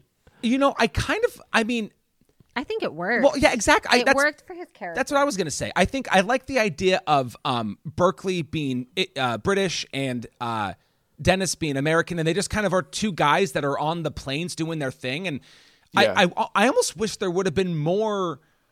I don't know. Give me somebody from Ireland. Give me a Scot. Make this a. I don't know how you do it, but like I liked the dynamic of everybody kind of having a different dialect, being from a different place, because Robert Redford's sensibility didn't read British at all. To me, it read American. Yeah, 100%. So I think Berkeley as the British guy, and then Redford as the American, and Streep bringing the Danish. That I liked the differences, and it led to like the different how they were. I thought that was great. Yeah, I agree. Yeah, I didn't know Redford was supposed to be British until I did a little bit of research. Same. And I was like, it kind of works perfectly as an American character. So yeah, just like in my head, I'm just like, okay, no, he's just always American, and there was never any conflict about his accent, whether he should or shouldn't use it. And I'm always gonna like that more than someone fumbling over a accent or trying to force it. Or it depends. Yeah. I'd rather just like the performance myself. Redford in this in general, Melissa, how did he work for you in this one? Yeah, I mean, I liked him. I liked him from the moment we saw him when he was carrying those ivory tusks, throwing them on the back of the train. Clearly, he's not from there, but he seemed like he really belonged there and understood the way of life, which was very refreshing. And like the few lines that he said, I was actually like, I thought we would see so much more of him. And in the end, I'm like, wow, he really didn't have that many lines. Like, that's what I thought at the end. But the lines that he had were so intentional. It was so telling on his character, in that he really understood the culture and the life and how, the natives, how they lived. And he respected that. I love this character. He works. He feels just right. And I have one of those quotes as my quote of the movie right here, too. This is from Redford to Streep. And he goes, "I like animals. Nothing they do is half-hearted. Everything they do is for the first time. They hunt, they eat, they mate."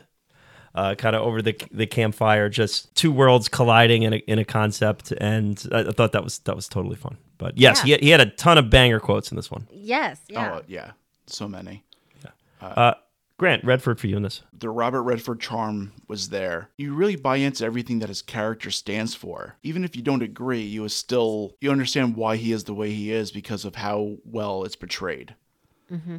I think his sensibilities on how to, on British imperialism and what it means to love somebody, it's kind of perfect for his character. Yes, it's funny, the Redford Streep relationship, both in terms of the characters and the actors themselves, is interesting, because you've got Streep doing like full blown character work, and she has to because of the dialect and the poshness, the upper crust of society.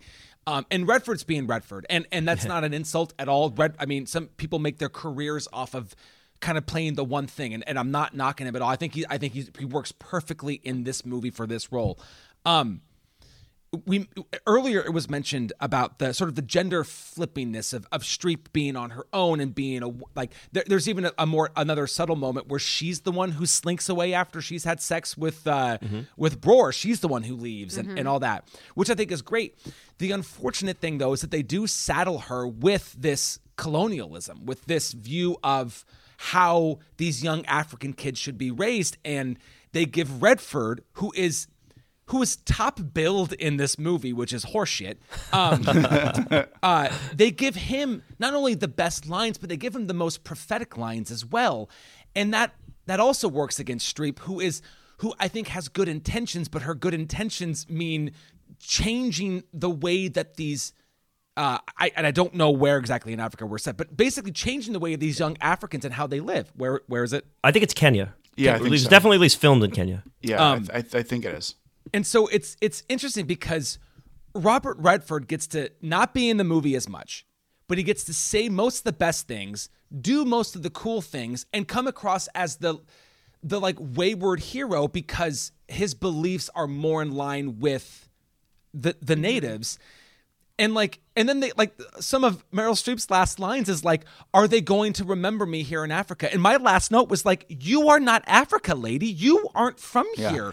And Well, it's tricky, and I know that there's a real town named after her in Africa, and that's all great. But like in the storytelling, they really short shrift the character of Karen, and it's her fucking story. Yeah, this is part of what I took out of the movie, what they were going for thematically. And this goes back to Grant, what you're saying before about what was going on in Africa. We said we're going to go back to it.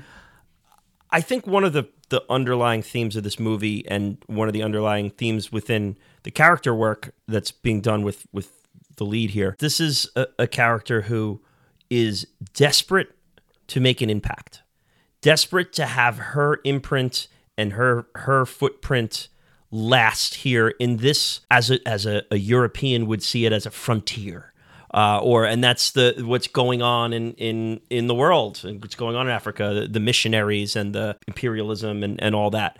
And here's a woman who she can no longer have. They make it emphasis, but she can't have kids anymore, and she's trying to get Redford's character to settle down, and she feels like she has to be married. It's like she's so desperate to make some sort of lasting imprint, and you're juxtaposing that with this grandiose safari of animals and nature and landscapes and just this huge, beautiful world that's been here before us and will probably be here after us.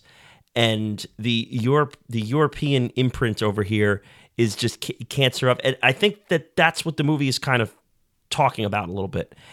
And it is unfortunate that the character is kind of the one with the pie on their face. We talked about all the positives of the gender flops. It's unfortunate that they kind of do that in the end.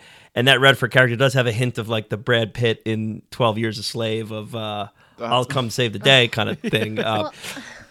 But yeah, I do think that there was a bit of that thematically going on. And I think a lot of that's hammered home metaphorically with that plane ride and just kind of seeing the forest above the trees as opposed to being in them.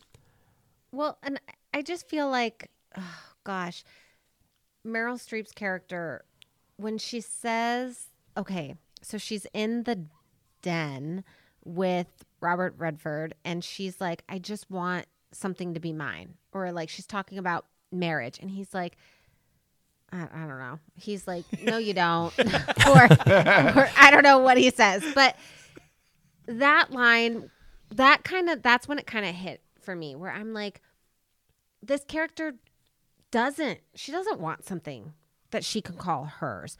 You can't follow this character, Karen, through everything that she's done for her to just be like, I just want something to say that it's mine. Like, you had a lot that was yours. That money is yours. The farm is yours. These kids, the school, like, you did this. Like, that's where it for me, I was like, this doesn't feel right in the storytelling because I don't believe that this character wants something for her. She wouldn't do everything she's doing if she just wants something for her. You know I think she feels, though, how insignificant it really is in the grand scope of things by the end of this. Insignificant. Everything she did, how is that insignificant? Like this. I think the character feels that way. I think the character feels that way by the end of it. I don't know. I just don't.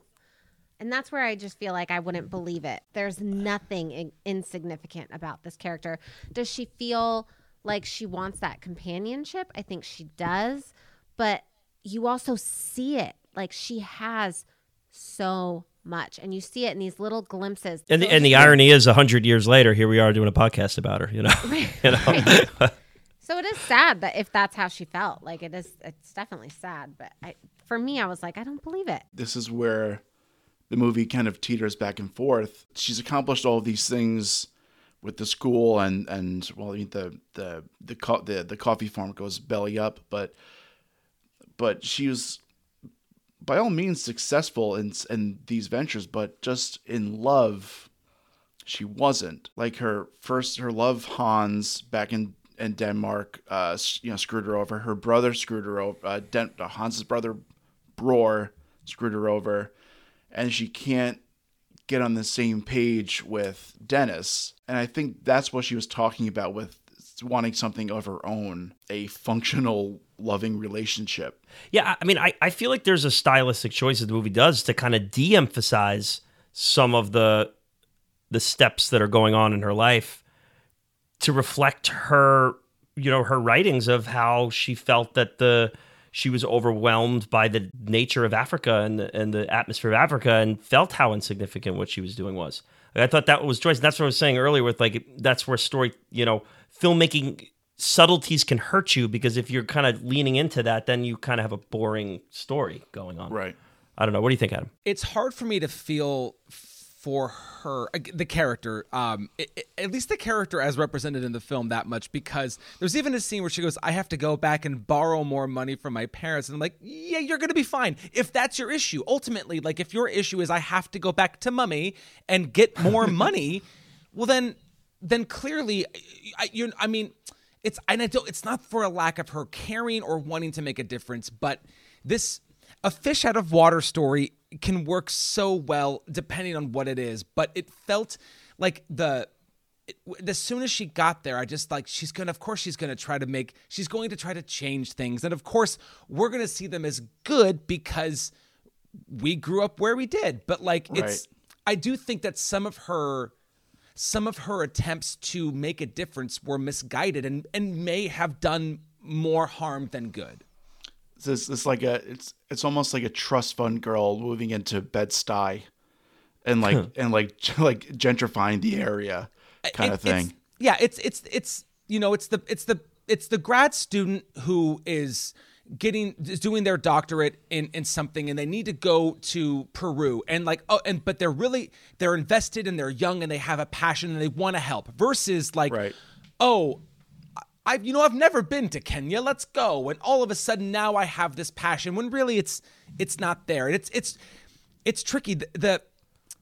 It's hard to get away. I mean, she's a baroness. You know what I mean? Like, she's got her problems are different than our problems for sure. Mm-hmm. But her problems aren't Africa's problems. I'm not even sure how do we get here. I'm confused. Well, no, but hold on.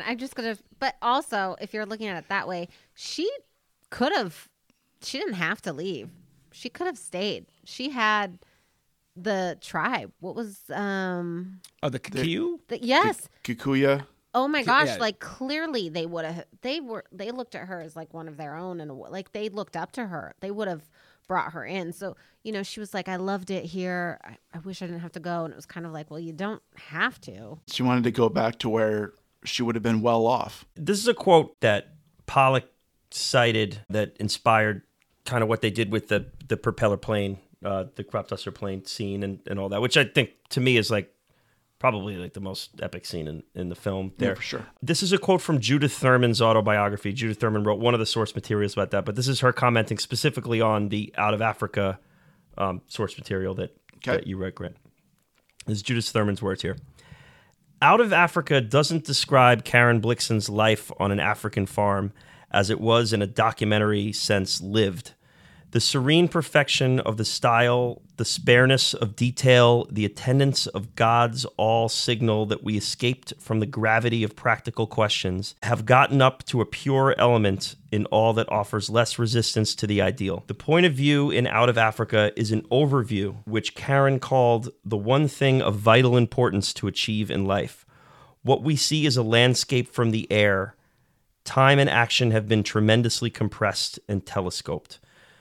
So essentially, just more or less saying is that in her writings, Karen talked about looking from the above and not getting too caught up within the day-to-day. And I think like running a farm, we're doing a coffee farm here, we're doing a steer farm. This is like, no, take a step back and, view the world a little more existentially. And that's kind of what they were going for with that plane shot there. The score, guys, thoughts? I have a funny anecdote to tell on this one, but what were your initial takeaways? Oh, I loved it. I had nothing wrong with the score. I thought it was beautiful.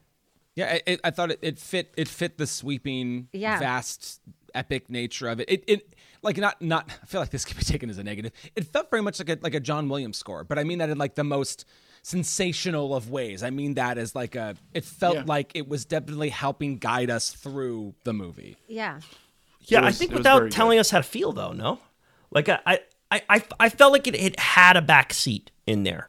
You know, there wasn't a time where the score like took over and I'm like, oh, here we go.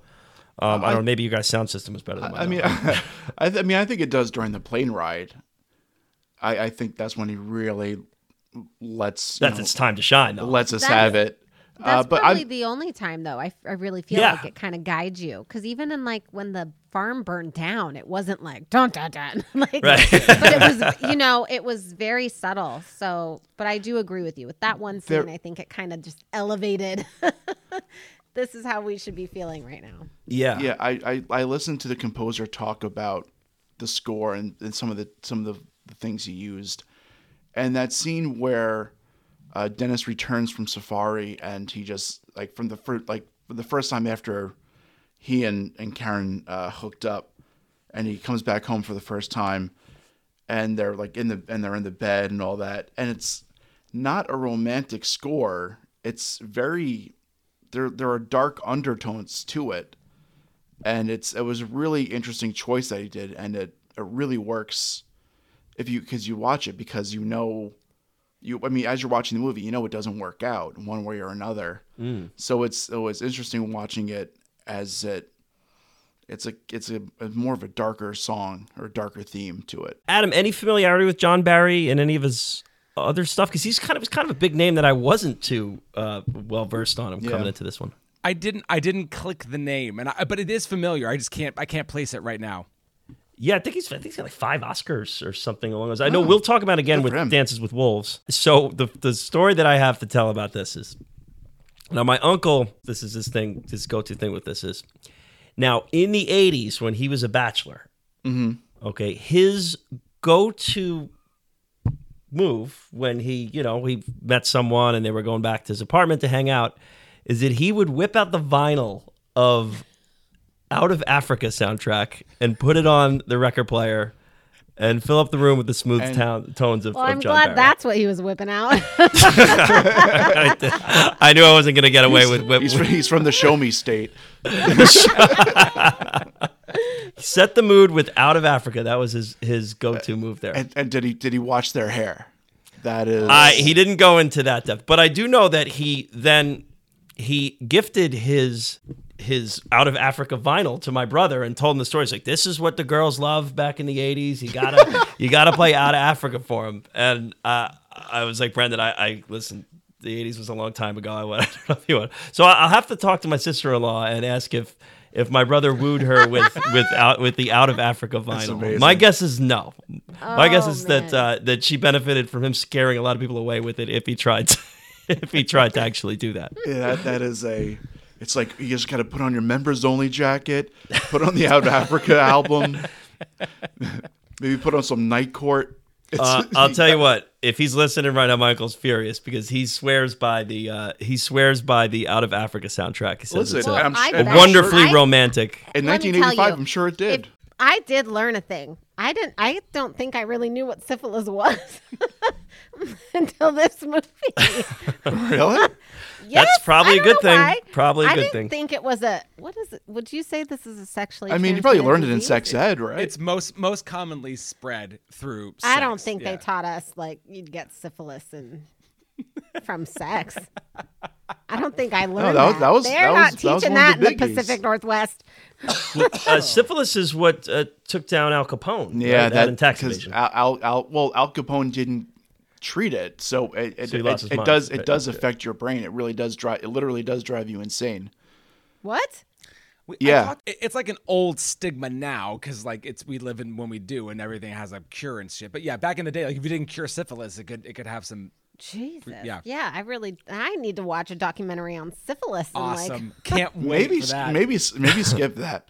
I remember seeing or hearing that because Karen's father committed suicide, he also had syphilis, and they think that that was linked, where that went on. It went untreated for him, which gave him, which kind of had that ball rolling that way, which kind of led to his eventual suicide. Wow. But I don't know how much of that's conjecture. I did not see it on Wikipedia. We haven't firmed it up on Wikipedia. Yeah. I definitely had no idea what syphilis was then until I watched this movie. Syphilis can also be transmitted during pregnancy. I thought it was the plague. Honestly, I thought it was something that had to do with the plague. You know? No, it's an STD. Well, I now know. Let me tell you, the Pacific Northwest, Washington State does not. Did you learn that? I really don't know. See, I don't think they're not. Don't lump me into this. I don't know. So just, I guess to wrap up the narrative here, I have to call attention to the funeral scene at the end, because I thought it was a wonderful scene. And that I does loved it. kind of get me every time. It's like you watch a 3-hour and 40-minute movie, and then that last scene puts a smile on your face. You're like, I guess it was worth it. But no, a killer funeral scene. But I ask you this, Adam and Grant and Melissa, if you've seen these, which has the better funeral scene in season 4 of Best Picture Cast? Which Meryl movie has the better funeral scene?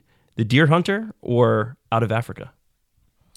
Oh, I thought you were going to say Old School. No, Old School's on my Mount Rushmore for funeral scenes, though. I was getting there next. Do you mean when they're back like at the bar at the end of Deer Hunter? I'm saying when they're they're in the church and they're carrying out the casket and they're at the cemetery. It's Out of Africa. Out of Africa. Yeah, I would agree. Yeah. Yeah, I agree as well. I mean, just in terms of like, on the wide shots, it looked, the open plains in the background, and it's way more picturesque than a cloudy, Pittsburgh afternoon. But just the subtle choice of her picking up the dirt to throw it and then not throwing it. That's great. That's a great little moment. Wonderful scene. Yeah, the Old School funeral scene's definitely on the Mount Rushmore of. I have to put obviously The Godfather on there too. And then Danny DeVito in Always Sunny in Philadelphia with the beer at his sister-in-law.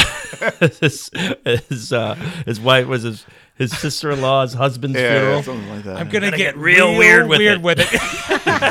Yeah. Oh, I didn't see you standing there. Is that the one with the slug? Yes, Yeah. Salt the Snail. Oh no, Gail the snail. Yeah. Gail the Snail. The snail. Gail Yeah. the Snail. A couple things before we head to the award. A couple things I want to throw out. All the village, like that entire village, was built from scratch. Yeah, that's much impressive. like Unforgiven. Wow. Built a lot of that from scratch. So very That felt so real. I was really surprised Yeah, to it hear did. that was built up. Yeah. It felt very real. And other things that felt and were real is that lion was really coming after Meryl. That was Well, it depends on who you ask. Okay. Wait, which lion? the one that when they're whipping at him. It depends on who, because according to Meryl, yes, but according to Sidney Pollack, no. The commentary I heard from Sidney Pollack today was that really? that lion was not tethered down. He changed his tune. Okay. Yeah, it was not tethered down, and because they felt it was cruel to the lion, so it's not cruel to Meryl. Let's get after. But they basically were using like large fire extinguishers to quell the Sure. the lines from it, and Yeah. they filled the dead ox with meat, like raw meat. Yeah, to To- keep them. Yeah, to make it be hungry, but Yeah. so it did fake charge a couple times, but there was some danger there in that scene. okay. Adam, how do you feel about the actor safety in that situation there? Well, things have changed a lot since then. You're actually talking to a bona fide consent-forward artist through the Intimacy Directors and Coordinators group. No, that's listen. It's called acting for a reason. We don't need to do that shit. Like, don't do that. Yeah, and honestly, on the animal side too, the animal didn't ask to be a part of that either. Like No, that animal got whipped. No, that For lion sure. is not a part of SAG. It's not like That poor lion doesn't know any better. no. yeah. No good. I will say though, the wilderness and the wildlife really kind of made this film as far as those natural 100 shots. yeah. So it's not gonna come up at any other point, I don't think. But like, how fun was that scene with the monkeys and the Mozart? I mean, Oh. come on. That was great. Amazing. It was just a nice, like, just a little splash of color. It didn't really add anything, but it was just a really cool. But it did kind of show you the mindset of Dennis, though. Like, he's fascinated by, they've never heard a human sound their entire life, and all of a sudden they hear Mozart.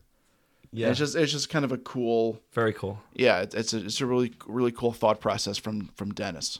And I really loved how they didn't just like show us a rhino and show us a lion and send it home. Like, no, they gave us a real glimpse of the ecosystem out there, and we got it was great. a whole whether it was the flamingos or or those yaks, I guess they are. The water buffalo. The water buffalo. Yeah. Every bit of it, I just totally dug. And when we talk about like what the value and the importance of the movie is, like that stuff. I mean, there's just, you don't see it in all these movies. I mean, what other movies we've covered, like go back to Around the World in 80 Days, like that. Let's just show a bunch of animals. Like, I felt like I was in the Indianapolis Zoo at that. Like, that's not like this was an African safari that we were on while we were watching this movie, and it was very, very powerful. For me. They set out to make it look as authentic as possible. And they really succeed with that. Everything from the costumes to the sets to the wildlife, everything was just pitch perfect. All right, so journey to the nitpick zone. Let's do it. Let's do it. Hey, You copied me. I did. You beat me to it.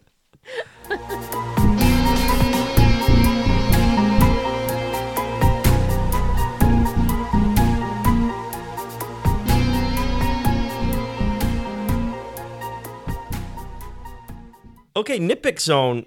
Grant, it's been you're back from your paternity leave. You're a new father, new father of two.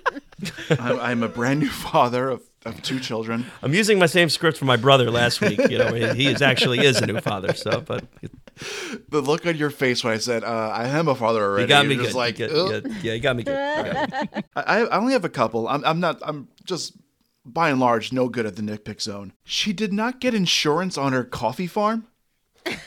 She did not get that insured? Are you fucking serious? That's how you know she comes from money. Was that she's like, oh, who cares?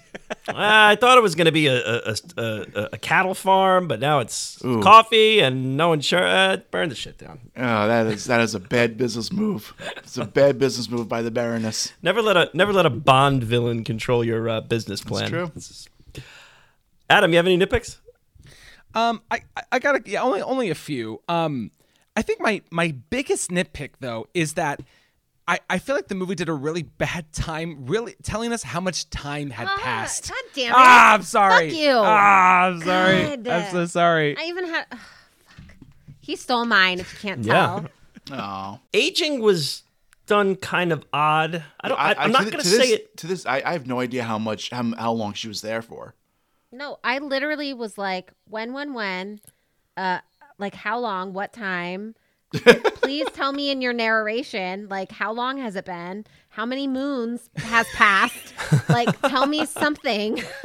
How many African moons? It's funny, I didn't really think about it in this one. I don't know. It's like a Scorsese movie where like Goodfellas is just kind of time happens. Yeah, and, it's just. But you can kind of tell though with his music cues and stuff like that, which obviously they're not going to do in this one. And you can get away with it. We talked about this. I mean, Goodfellas is a good example, but we talked about it a little with How Green Is My Valley. It's like when you're remembering something, you always remember someone looking a certain way, so they don't have to age a certain way. Kind of. It's Right. like it was just memory logic, framing device stuff. It was just interesting. She goes away because she has syphilis. She comes back and there are cars and planes. Yes, and I was like, wait, what? I really, and that's where I was confused, where I was like, I don't know what syphilis is, because clearly you can, you can heal quickly. Arsenic, good thing. Like, these are notes I've been taking. Back in the 19-teens, arsenic was good for Yeah, syphilis. it was, it killed syphilis and then it killed you. I'm actually kind of lighter than normal on nitpicks in this one, too. I have one nitpick I'll throw out. Tusking elephants for ivory. Yeah, It's a general life nitpick. Why is this done? That was just done for a while. It's still happening today, which is unfortunate. Yeah, I mean, clearly, why is this done? But that I'm with Grant. That unfortunately is like a really big issue that's happening today. So, We're killing a 20-ton animal for its, tooth. Like that to me is like what people are doing, what conservationists are doing now is that they're painting their tusks so that basically they'll be useless. So Worthless, they I like that. wouldn't get killed for it, and it doesn't hurt the elephants at all. I like it. But yeah, I mean, no, that shit still happens. It's Bullshit. No, it's Tusk awareness here at BPC. We don't take stands often, but we'll take one here. yeah. Down with Ivory. There we go. This is a film nitpick. Bror's brother was just Bror with a mustache. Like they gave him like a 90s sitcom treatment, where it's just like, oh, this is Uncle Jesse's cousin, and it's just like it's just John Stamos with a mustache. Talking a little more Greek. Yeah, right. No, they were twin brothers in real life. No, they weren't. Hans was older. Is that right? Yes. No, I miswrote that down. Wikipedia, damn it. wait, was that the same character that played both of them? Yeah, It's the But he's same only in it actor. for like Yeah. a hot second. Oh, I He's didn't even barely realize in it, that. but like yeah, they gave him like a nice like walrus mustache. Uncle Jesse's brother. That's Oh my amazing. God. I don't know why I just laughed so hard. I think I was just laughing so hard at the mustache because I commented on how it's big that mustache was, but I didn't realize it was the same Yeah, no, it's person. Bror and Hans. Yes. That's great. The Uncle Jesse reference was phenomenal. Well done. What was his Hello? twin Yeah. brother's name? Does Well, anyone it wasn't a twin, but or yeah, his yeah, cousin or what was it? and maybe this is just information that wasn't known, but like, what started the fire? Why is there a fire? Like, I get that a fire happens, but like, oh, it's just a fire. Yeah. Anybody know why? Anybody want to say why? Did just bad fucking luck? God was like, fuck you and your coffee. Like, I just Yeah, Lightning it strike? was God. Yeah. it was God. I think God is coming to pull it back. Stavros was Stavros, was thank Jesse's you. cousin. Oh my God, it was his cousin. Yes. Yes. His on the Full House wiki, his occupation is scammer. So his interests are scamming, lying, and womanizing. So he's like Bror, basically. Yes. Yeah. Wow. Amazing. Okay. And then I'm sure if you keep reading on that Wikipedia page, they created this character based off of Bror. The Based off of timeline watching this movie. It was timeline matches up somewhat. I mean, was- there could have been Full House writers was- watching yeah. this he this was movie. influenced by the quote Blixen Boys unquote. Melissa, any nitpicks? I have one nitpick. The hairstyles that they had for Meryl Streep just really bothered me. Okay, going back to what one of you guys said that they didn't think she was pretty enough to be this character. Yes. Yeah. And I think Meryl Streep is just, I think she's so beautiful, and it's like natural beauty. And but Agreed. like, and she does have like, I know she has naturally curly, or she used to have at least naturally curly hair. But like, I was like, what are they trying to do to her? Because I feel like they're trying to make her like look less pretty than she is naturally. I don't know. So that's a nitpick. Yeah, I don't know. Was that an attempt to age her, or was it? I don't know. I agree. There was a couple times where I was like, "Oh, what's up here? This is." It was, and that's where I didn't understand the timeline, because the way that they were like styling her hair, I was like, this in this time, this would be a style that a younger woman would be wearing. So either they're really trying to play on the fact that this woman doesn't want to get older and she's like just trying to keep up with, or I don't even know. They're just, I was like, not a fan. Okay. To stay on Meryl here, Melissa, and since you're going to have to be the female voice of this particular crew here, this is our second Meryl movie of the season here. We see her romancing a 70s De Niro in Deer Hunter. Yeah. In this one, we get Robert Redford in the mid-'80s. A little less than a decade later, we'll see her in a very passionate romance with 90s Clint. So from the female perspective, how are we ranking these three romantic counterparts here? 70s De Niro, 80s Redford, and early 90s Clint. Be nice. Be nice. I think the most natural would be with her and Redford. That just seemed very, and then I would say her and De Niro.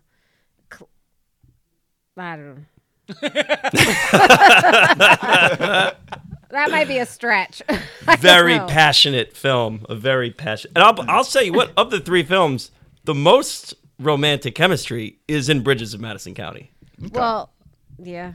If Melissa St. John is playing opposite these three, Clinton the in the kill bracket, I guess. I was gonna say, I was- Their dynamic in Deer Hunter is a little bit weird because you're dealing with a lot of issues. I think it's kind of intentional. Yeah, weird, but like I think in terms of like attractiveness, I think that's peak De Niro.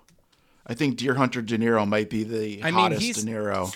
He's 1 year away from being Rip Jake LaMotta. So, I mean, Yeah, but in that movie, he's got like the busted nose and all that. I'm talking about, Year but after Taxi Driver. Well, he's past that. That's 77. That's the year before. But I feel like Okay, yeah. Clint, I mean, in the 90s, how old is he in the 90s? Like, actually? He's in the 107. 90s. He's in the 90s is, and like, the 90s.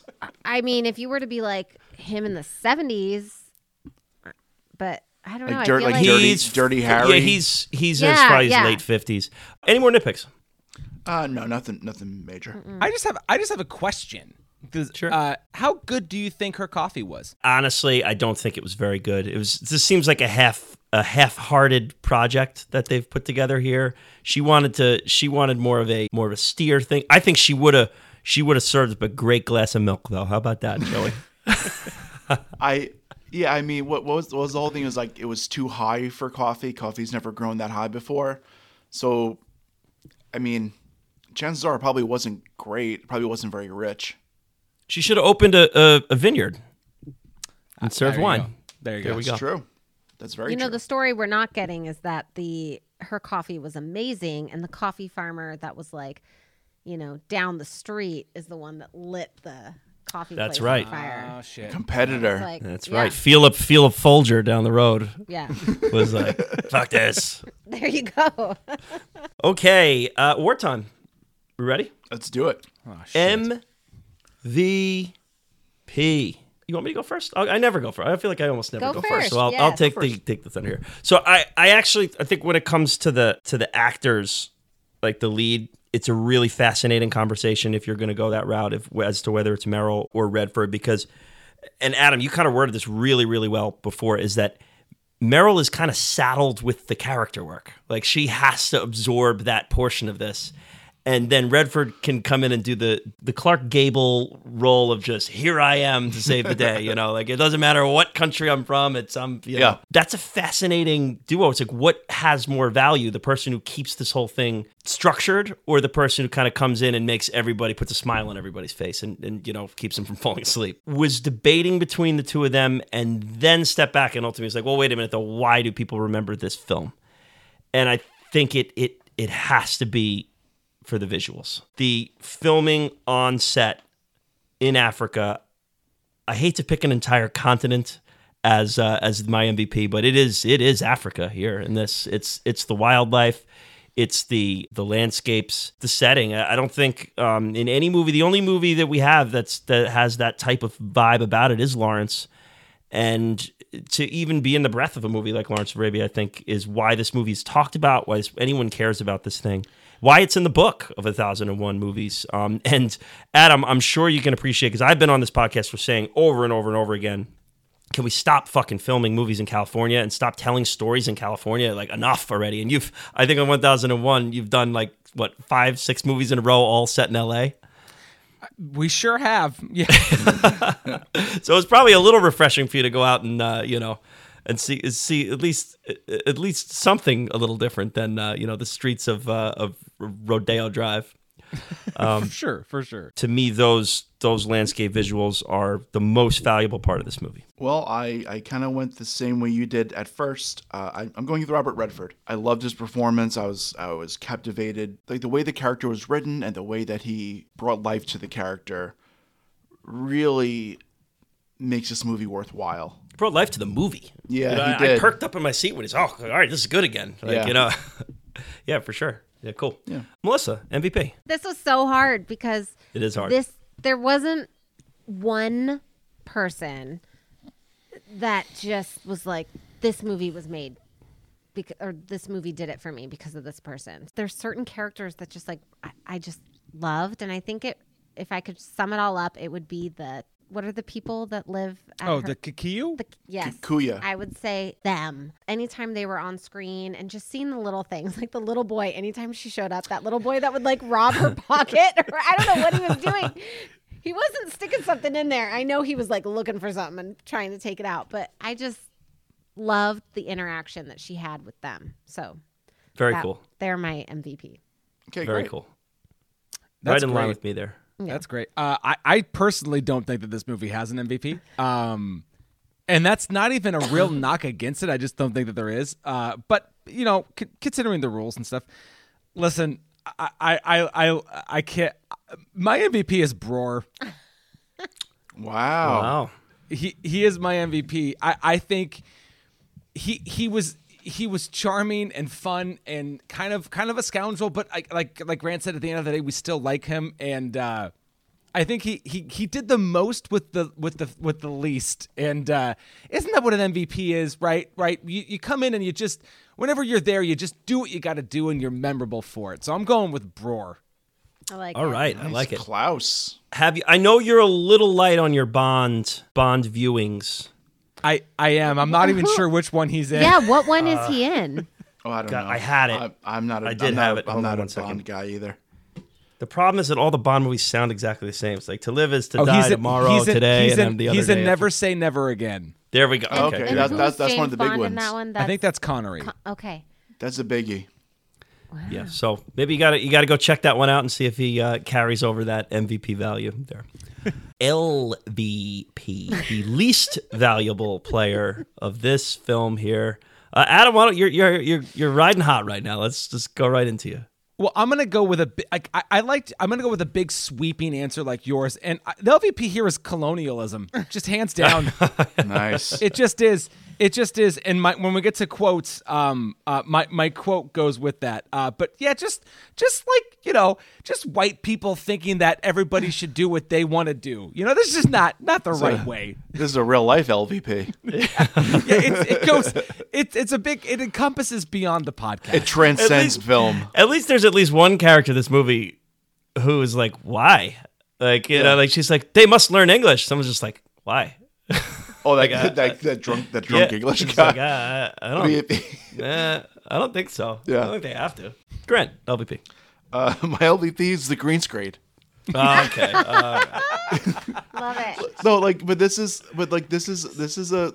is part of it where like in a movie that looks so beautiful that really does stand out. You're not wrong. You're not wrong. No, I should have picked that one. Hard to argue. Melissa, LVP. Syphilis. I learned a lot. Let me tell you. Pesky You learned more than you wanted, more than you signed up for. Yeah. Listen, See? so far this is a murderer's row of LVP, right? Oh man, well I think I'm going to end the fun here because I think Adam's going to disagree with me on this one. Oh But, shit. This is just a nothing character for me, and it did absolutely nothing for me, and it kind of annoyed me that we were spending time on him in a nearly 3-hour movie. Michael Kitchen is Berkeley. I did not care about this character. To me, he should have been cut from the roster. You know, I didn't need him in this narrative.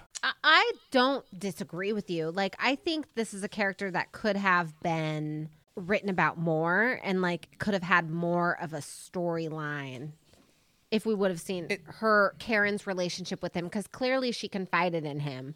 Well, but I think we that never was- saw that. That was really. like her first.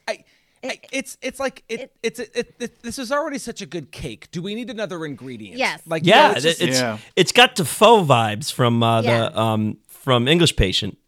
You know, where Yes. it's just kind of like Totally. I like Willem Dafoe, but why is he here? Why? Yeah. And Yeah. this guy I don't even like. So so he's my LVP there. Yeah, Yeah. Mr. Kitchens. That's fair. Okay. I thought you were There going were- to there say were- Bror. Yeah, I thought And you was were. gonna No, say- no, like- no, Wait, no, Joe. I was gonna be like, There- we are flying you out here, and you are going to watch this movie with us. No, Go no, under- no. I thought we were going to fly him out and then we'd stab him. Oh. But no, okay. Well, we'd Well, you'll have that after opportunity if in you August. still You'll have had that opportunity in same August. feeling. I will say there was a cool moment with Berkeley when he's dying of the black water fever. Yes. His partner is tending to him, and Redford's like, "Oh, I didn't know that you had somebody." He's like, "I didn't feel that we were that close," and that really That little moment there really kind of nailed Dennis's character and how he just hates being attached to people. And it kind of threw him through a loop. It was just like, if you want to get rid of the character entirely, that's fine. But that was a tiny moment that I thought really worked. Yeah. That's okay. all. Participation award. We should throw a little love to someone along the way there. Melissa, you want to go first? Oh, yes, because I need to get my answer in before Adam because I feel like he's going to have the same answer. Farah? Am I saying him correctly? Malik Bowens. Yes. Farah. Karen's like, Like her main servant. yes. Yeah. I just absolutely loved him. And at first, like the first few scenes, he was not, at least my vibe was like, he wasn't a fan of her. Like he was kind of like, oh God, who is this woman? Like, you know, but by the end of it, it was just, they really almost needed each other. And so the separation was hard. It was a nice moment when they were leaving. They were packing up the house. He's like, "Oh, make sure you make a fire big enough that I can see." My it was gosh. really sweet. Yeah. And then at the train station when she was like, call me my name, like that was like a really, it just tugged at my heartstrings. Yeah. It's a very, very sweet moment. Melissa is right. He is also my participation winner. Wow. Nice. Awesome. Yep. Portrayed by Malik Bowens. Yes. My participation trophy goes to David Watkin, the cinematographer. It was honestly flirted with MVP for me. I think what he was able to do with this movie is the big reason why we're talking about it today. I'd feel remiss if we didn't give him any recognition. A little bit of redemption for David Watkin, too, for photographing Chariots of Fire before. Yeah, and he also did one of the most terrifying movies I've ever seen, Return to Oz. Yeah. Oh, yeah. Yeah. That Return movie to is Oz. That movie demented. fucked me up as a kid. And he was, I don't think I've seen this movie. No, Oh my I almost God. made us watch it once, and I decided not to do that. Thank Yeah, God. terrified me as a child. But Oh my also, God. like, was I a have rewatchable. goosebumps. Like, Why do I have goosebumps all of a sudden? Just Because the way you guys are they go speaking back of to this. Oz, and it's like Oz has been fucked up. It's a young Fairuza Balk, right? Fairuza Balk, yes. Yeah, Yep. she's Dorothy, and it's like there's a headless woman, like a guy with a walking pumpkin as a around. head. Yeah, It it's is fucking scary. Wicked. Yeah. What the hell? What is this rated?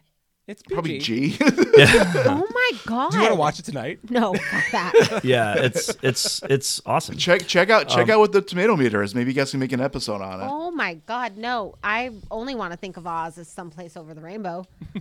Not some headless woman. This is over the rainbow and to the left. I did see in some of the interiors. I did see that Chariots of Fire vibe going on there a little bit. Yeah. Scary. Heads But, up, we could not do it on the show. Wow. Ooh, Okay. Do you What know about who some? dir- because it's do you know who you know why? Because directed- it's awesome. Who directed it? the great editor and sound editor Walter Murch directed Return to Oz. Wow, No kidding. there you go. Shit. Damn. He also photographed another movie you watched for Worst Picture Cast. Grant, Moonstruck. I did. Oh, Yeah. I like that movie. like I love Yes. that movie. Yeah. It's a good movie. That is a great movie. Up to me now for participation award.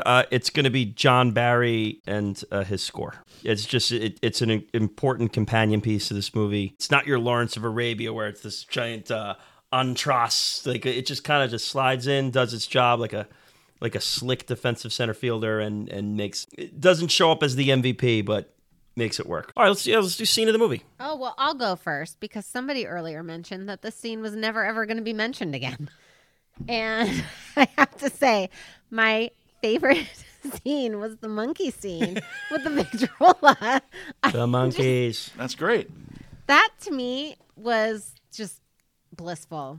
And I couldn't tell if they just were like fucking with the monkeys. They were like on set and they were like, let's just turn this on and film and see how they react. I could have sworn, those had to have been the first time those monkeys have ever heard that and just how they reacted. And then that monkey going over and just almost looked like it was going to start smashing. I don't know. I thought it was gonna be like DJ Jazzy Jeff and just start scratching the record. Nice. that was my favorite scene. Which Great. yeah. No, it's nice. Very cool. Adam. My favorite scene is when they're on safari and they're watching the animals eat, and then it's kind of goes slow motion, and he tells her to drop, but she shoots it, and then he shoots the next one that comes. That moment of them kind of bonding in that way, her letting him know that she doesn't need to listen to him, and him kind of witnessing, oh, she knows more than I know. Like, she knows more than I think that she does. And the way it was shot, I loved the sound dropped out, it went slow, and I thought it was shot beautifully. That moment there, that chunk of time was my favorite part of the movie. The editing choice there was great, where they shoot both the lines in slow-mo, and then it just immediately snaps back to regular speed, and he's like, reload, and he just like the cut there was brilliantly done. I feel like picking the airplane scene kind of defeats the purpose of the category because it's a little more than a scene. I'm going to go with the other lion scene where she is the one that kind of sets up that one where she's saying, shoot him. I feel like we get a little more of the character of the lion in that, and we get to understand the nature of the beast a little bit. They're not killers. Yeah, it's not just like, we're not just like, all right, it's Meryl Streep and Robert Redford out here, and there's a bunch of nasty, angry animals. Like, no, it shows that Redford's character has an understanding for the nature of the beast a little bit, and that this is, the lionesses are hunting for the pack. That's the other kind of fun thing too, is it's they hunt. Yeah. Yeah, and that's like a one of those like little known facts. The lioness that hunts, not the male, and that's kind of like that's a cool undertone to the movie too, as we talked about those role reversals. Mine is the argument on the beach. Meryl Streep and Robert Redford by the campfire on the beach. Like, have you ever seen a marriage that you admire? All that stuff. I just think it was just great dialogue. Like we said about their chemistry, it was just really, really great just to see them playing off each other. That was in contention for mine. Oh, nice. Okay. Quotes. Did you guys have quotes you wanted to get out there? Yes. And I think this just really made me just love their relationship, but really kind of understand Robert Redford's character. But it was towards the end, and he says, "You ruined it for me." And Karen says, "Ruined what?" And he said, "Being alone." And like, that was it. That was all. That was all I needed. And I hate movies that don't end happy. If anybody has heard me speak at all about movies, I hate that. Or just don't wrap things up in a pretty bow. But that line for me made it, when later he says, "Can I take you? Can I pick you up Friday, and fly you to wherever?" For me, it almost felt like they weren't over, and that plane ride probably wouldn't take her to where she really wanted to go. They would probably just fly somewhere else, and let the next adventure kind of begin. It's like in my head where I thought their relationship was going. Just for him to be able to say that to her really spoke like how he felt about her. And she's a man of few words, really. And hey, a true, like, I'm the bachelor out in the woods. I'm not tying myself down to anyone. Like, no one's going to tie me down. And here he is doing that self-reflection. Yeah, very cool. That was on my short list, too. Of quotes. That was my favorite. Grant? Mine is also a Robert Redford line. It's kind of like, I guess, their breakup scene at Karen's estate. She forbids him from going to the safari, and he says, "You have no idea the effect that language has on me." And it's just so well put. He's just not a man that wants those kind of attachments, and being forbidden to do something only hurts his spirit. And it's just a really great line. Adam, do you have a quote? Well, yeah, I have two, and I'll say them quick. They both involve Robert Redford. One is one of the more prophetic things that he says. He says it to Meryl Streep, and he goes, and this is about the African kids and whether or not they should learn. And he goes, they do have their own stories, they just don't write them down. And it just reinforces the way in which, like, just because somebody does something different doesn't mean that it's wrong.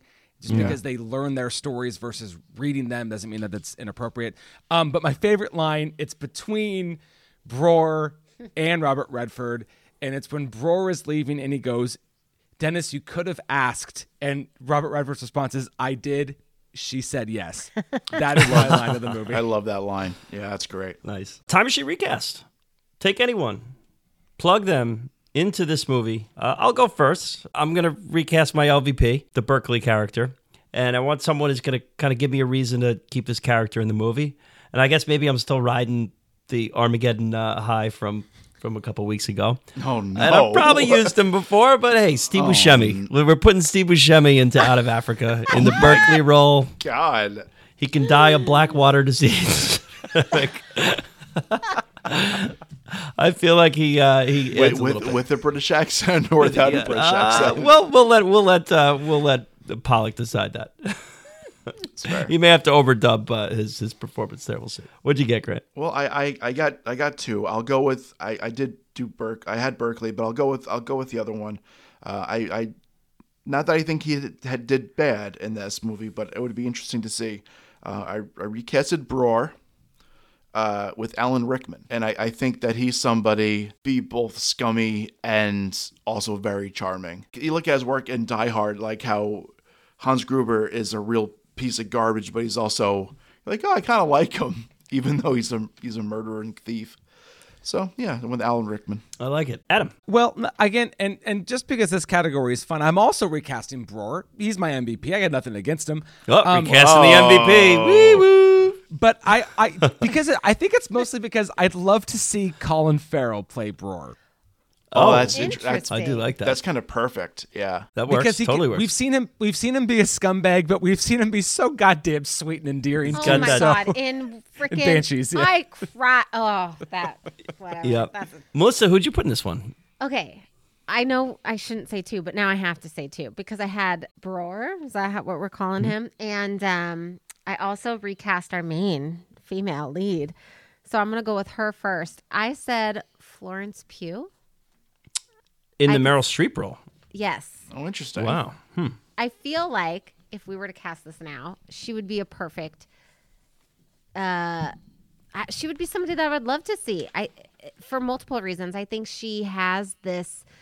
Not saying Meryl Streep doesn't, but I think she has the more believable than Meryl Streep in this. There's like a tenacity to her. Yeah, I would like to see her in this role, and I also would like to see Jason Isaacs as Bjorn. Blixen? I don't even know how. Bror. Whatever. I like that one. I like interesting. that pick. that. Very I feel like Jason Isaacs could play like any number of characters in this movie. Just like any of like the stuffy British guys too. Just yeah. Hey, I there's, mean, great. why don't we just recast him where he plays everybody? I like that. there's your Armageddon connection too with Jason. That's Isaacs. true. There we go. There we I go. love it. Cutting room floor. I mean, this is just ripe for this category here. Every movie can be shorter. Certainly, Out of Africa could be shorter. Yeah. What are we taking out of this? What film or a scene or scenes are coming out of this thing? There's really no wrong answer to this. Melissa, where are you going to start? I would definitely cut the opening. Agreed. Yeah. Denmark. The Denmark Yes, scenes. thank you. Yeah. I was like, where is I she? had to farm. Yes. Oh, fucking. I had to have to farm say- in Africa. My first note in this movie was, I fucking get it. You have a farm. I was so pissed. I think, to be honest with you, I think that is where I kind of like really disliked this character. And Meryl Streep, because I was just like, you are annoying. Like the first line in this, like, you just annoy me. So I think that's kind of where a little disdain for her and this character. Melissa, we're on the same page totally. Denmark's the first place I went. I know they wanted to do this is where she came from, this she went and trying to like be just in the fact that it was that hard for them to figure out how to do it is telling enough to saying you just shouldn't have done it. Right. And yeah, you could have easily just said she was from Denmark. And we would have Yeah. been like, gotcha. This is why she's now here. I don't know. The framing device has issues too. Like I don't need to see Meryl Streep rolling around in bed in a fever dream like she's Zelda from Pet Cemetery either. Like I don't need that. Like cut it. Mine is the bar stuff at the hotel, I guess, where at first she wasn't allowed in, and she gets kicked out, and then before she leaves, they invite her in for a drink. Out of all the themes they were trying to accomplish and try to say in this movie, something like that didn't really fall flat, and it was only kind of in those scenes where they make it a point. So I just figured it'd be better off just not having that at all. I don't disagree. Like I said, there's many answers to this question in this movie. This movie could easily be a half hour shorter. Easily. Well, and Yeah. it's so hard though, because I also like loved that scene, those scenes where she walked in, all of a sudden they were like, you need to leave, and it was like it really kind of was like, this is the place you're in now. And then at the end when she came back in and they had a drink with her, I loved it. Like I was like, I actually like think this is, but I agree where it was like, what story are you trying to tell? 'Cause Right. You're not Yeah, doing that's a the great problem. job telling both of them. I do think that this movie could be told and you could have all of that, but there has to be a more concise timeline or story. And those specifically felt like vignettes that were just like, do we need it? It's only because that part of the story isn't fleshed out enough to really have an impact. Right. So yeah, just get rid of it altogether. right. Adam, how about you? Looks like you got a big clipboard over there ready to go. No, I mean, I agree with everything everybody has said so far. I think, and if we're talking about characters that don't really serve a purpose, you mentioned Berkeley earlier. Felicity, the character of Felicity, does not add anything to the story. I don't understand her scenes. And if you cut her out, maybe it only shaves 5 or 6 minutes, but then it's 5 or 6 minutes shorter. And I'm less confused as to why she's in it. So cut Felicity. I think she's in it because that is the massive straw that broke the back of that relationship with Karen and Dennis. It's not because he was going away on safari, it's because he was contemplating going on safari with her. I mean, could they have worked around it? Absolutely. Yeah, they or could have. streamlined it maybe. They could have done something, but I think that's why they kept her in. And because also Felicity's mentality was kind of exactly what Dennis would have wanted, where they're just like two people. She's like, okay, well, I want to be with the man, but I also want to be left alone. Would have been perfect for Dennis's sensibilities. Having said all that, cut the shit. Oscar reeval here. So I'm going to give you guys the 7 that it won. I'm going to give you all 10. I'm going to give you all 10. It was up for 11, including Best Picture. I'll give you the 10. You tell me if it could only win one of the 10 that it's up for, what would it be? And then if it wins them all except for one, what's the one you totally think it shouldn't have won? Okay, so here are the 10 in addition to Best Picture. Director, adapted screenplay, cinematography, score, art set direction, sound. Those are the wins. Best actress for Streep, best supporting actor for Klaus Brandauer, costume design and film editing. So real quick again, best director, best adapted screenplay, cinematography, score, art set direction, sound, best actress, best supporting actor, costume design, film editing. I'll go first because I've already been on it. Is anyone not going to say best adapted screenplay? That's the one we're getting rid of? I'm not. Oh. Yeah, I'm not. Okay. Because I do think the task was enormous, and while there's I think it's hard because it's adapted on like so many things too. They're bridging a lot of different things together, and I actually like as far as adapted screenplays goes, I think there are, while it's definitely a bit problematic in areas, I think it's way more challenging than some of the shit that wins for adapted screenplay, where they're literally just fucking doing the same thing right out of the source material. There's some creative elements here to that, but I'm going with supporting actor. I just didn't see an award-winning performance there, personally. We've already kind of argued that out a little bit, and we have our alternate sides, but I just don't. That was the one I was the most taken back by. None of the other nominations really shocked me that much. Maybe like sound, I wasn't totally ready for, but I guess I get it with the animals and getting all the natural sounds and stuff. Yeah. But that's mine. Is sound. The sound. Okay, all right. So it we're close. Didn't deserve. That's the one I think we could axe. Yeah. I am 100% adapted screenplay. Okay, There you so go. Grant and Melissa are there. Okay. Thank you, Melissa. Yeah. Okay. Wow. If it can only win one alongside picture, what is it winning? Costume design. Picture and costume design. What a Yeah. combo. I love Hands that. Costume design down. was incredible. Yeah. Phenomenal. I say cinematography. I'm going with my boy Klaus. Nice. Picture right now. Nice. Picture and supporting actor. That's amazing.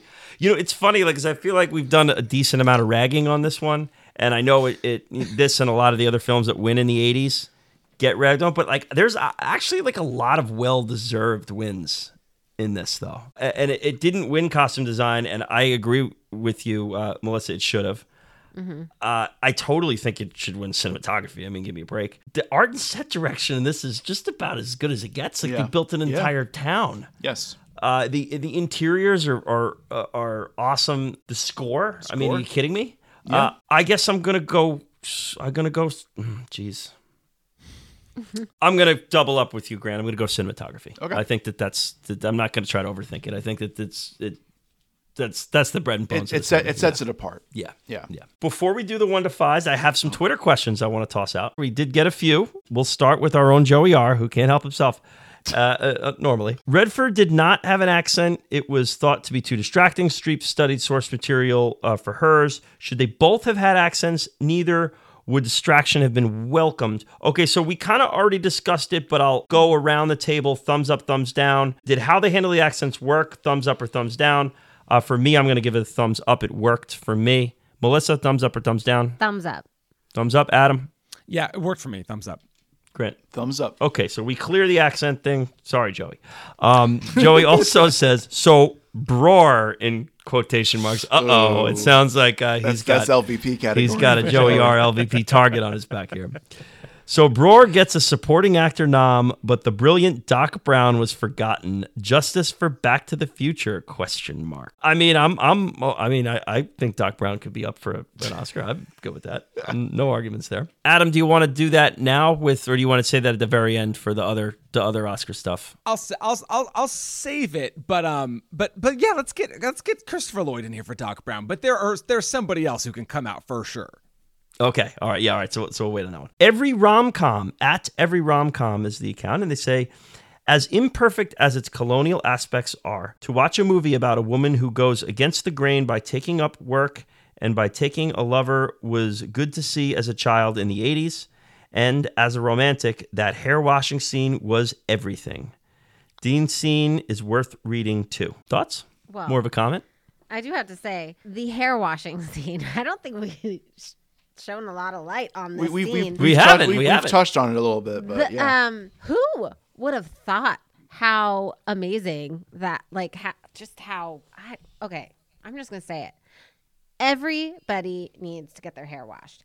I wouldn't know because I haven't had my hair washed, and I immediately looked at Adam. And you want to know what, Adam? I go, Adam, why haven't you washed my hair yet? And he was like, I was just thinking I would like Robert Redford to wash my hair. And I was like, wow, we are on a different wavelength. That is now on a list of mine of like, I need my hair washed, not by a hairdresser in a sink. You've unlocked a new kink. It's it's a hair, you got a hairdresser role play thing. Oh Some my things God! Got to get worked out over there. Yeah. Okay. Yeah. No, it was just kind of cool to see the first ever Herbal Essence commercial. Adam, rebuttal, or are you gonna just leave it? No. He also wants Robert Redford to wash his hair. Listen, who doesn't? But no, I brought it up earlier. I do think that the movie does try to show this character as a woman who isn't adhering to sort of typical female roles of the time. I know that post tries to just quickly brush over the colonialism, but it is there and it is still a problem. And speaking as somebody who teaches at a school that is really, I know this is Africa versus Native Americans here, but like people are still dealing with the effects of colonialism, and I don't think it's actually as obvious as it should be.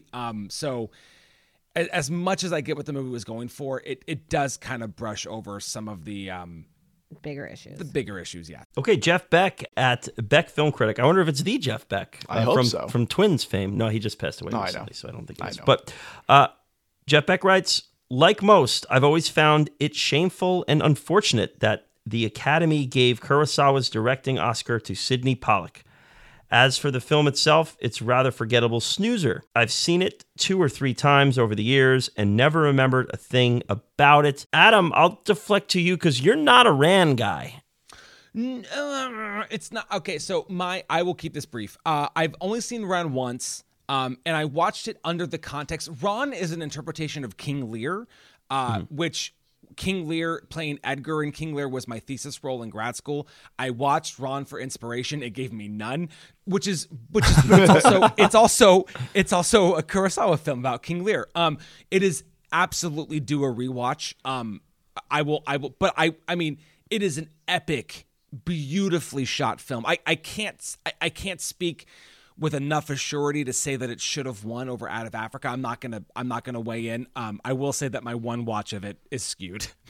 Yeah, I mean, I've seen it, and it's not the first place I'd go for Kurosawa for people. Like, I would recommend other things first, but this is also very clearly the nomination is the win. They're rewarding his career. Like, say what you want, who should win, should not. All the Back to the Future people out there, but you do have to kind of put yourself in the shoes of the Academy a little bit. Like, Kurosawa was not winning that award. He just wasn't. Like, this was him. This was them recognizing his career and their misses in the past and whatnot. But it wasn't up for picture. They're just kind of saying, hey, we're giving him a direction nomination to get him in the annals of Just it. for some juice, yeah. Yeah, I'm not, whether that's right or wrong, I'm not saying, but we are dealing with the history of the Oscars, and you can't, if you're going into that Oscars expecting him to win, you need to temper your expectations a little bit. That's all I'm saying. Andrew Corns, here we go. Oh boy. We're Back to the Futurites here. No holds barred here. Does Out of Africa even deserve to be called one of the 20 best films of 1985, let alone, in all caps, best freaking picture worthy? Spoiler alert, no. A year of amazingly original cinema from around the world, and we're struck with this film holding that year's crown, #WTF. So he adds a list of movies. I'll rattle them off real fast. Back to the Future is one of them. They're posters, so some of them have titles, so I'm just going to skip over them. Day of the Dead, Clue, Brazil, Ran, he puts in there, Rocky IV, Pale Rider, Witness. Just stop. Yeah, I mean, Stop. right. Just So stop with Pee Wee this. Herman, I mean, if you you think said Clue his is name's winning Best Andrew? Picture. Yes. What's it? Andrew has never had his hair washed, and he's feeling a little.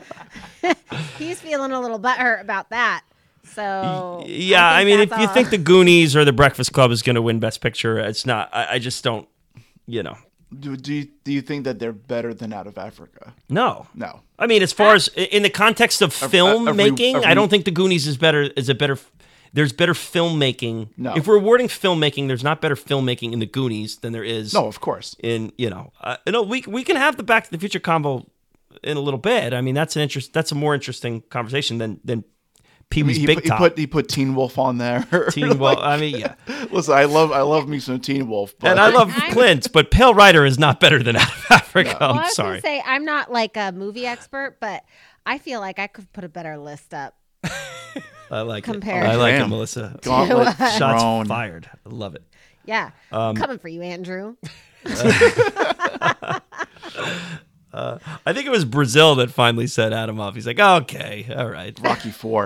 Rocky, No, it was- Rocky it was IV Rocky set IV, it yeah, off. yeah. Yeah, Rocky it was IV. Before we do the one of fives, recommends. If you just watch Out of Africa, where are we going next? Grant. Okay, yeah. So I kind of went on theme here a little bit. It's a film about an American man who goes to Africa to kind of find his way, kind of make his bones, and take the next step in his life.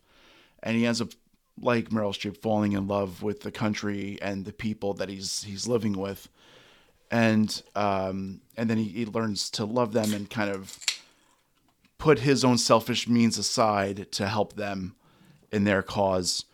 And that's 1994's The Air Up There.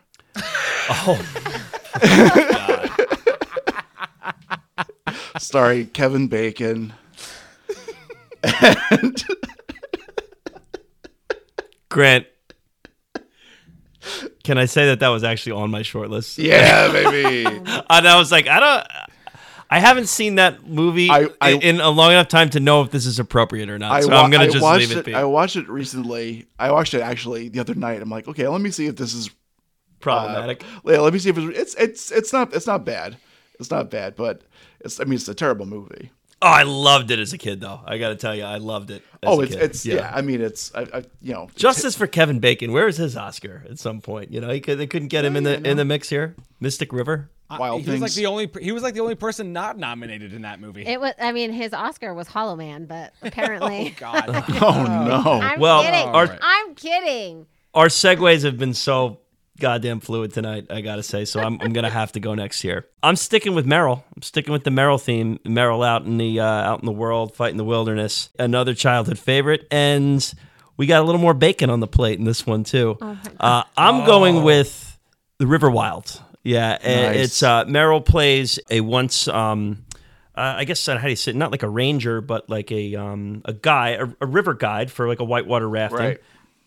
There's this massive river that the portion of it's been kind of closed down, and she goes back with her family, and the dad is kind of like a business guy, is a little disconnected from the kid. You have the great David Strathairn. David Strathairn, love him so Love him. much. He's great. Someone I could use as my time machine recast in pretty much every movie. So, and his Oscar nom is in a year that we'll be covering next week when we return to Crash. And good night and good luck. I mean, we'll just a little preview for next week. But The River Wild is an absolute blast. John C. Reilly in the mix.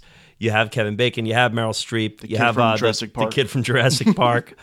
I mean, come on.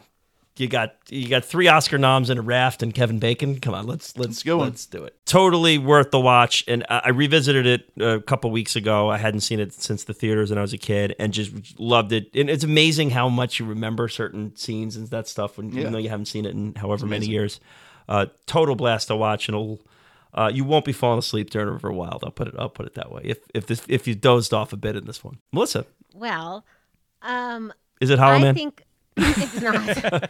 I think a great double feature, and you could go either way. You could watch this movie first, like this movie as in Out of Africa. Out of Africa. Thank you. Or a movie about a cub who loses his father. Rookie of the Year. He grows up and has to, become a lion and come back home and defend his territory. And I'm talking about the 1999. No, Is that when it came no. When did Why it are come you out? even No. trying? I don't to know. guess the I year? was just trying. The 1994. 1994. The Lion King. Amazing. So, talking Well about done. Another I was King in Lear the reference. 90s. Perfect. It's a- Perfect. There you go. I love Hamlet. Yeah. Hamlet. Oh, that was Hamlet, right? There you go. But this The movie. 2006 Lion King. Did we all pick? Did the 3 of us pick 94 movies? I think so. Yours is 94. yeah. River Wild's 94 too. Look at my that. We're just gosh. living in the year 94. Guys, and see, Amazing. I thought I was living in 1999. Adam, can you clean sweep it? Previous episode of Best Picture Cast too. The Lion King. Go check That's it out. one of my tournament wins. That's right. All right, Adam, you doing the 94 sweep here? I can't say I'm doing the 94. Okay. All right. Well, that was ambitious thinking anyway.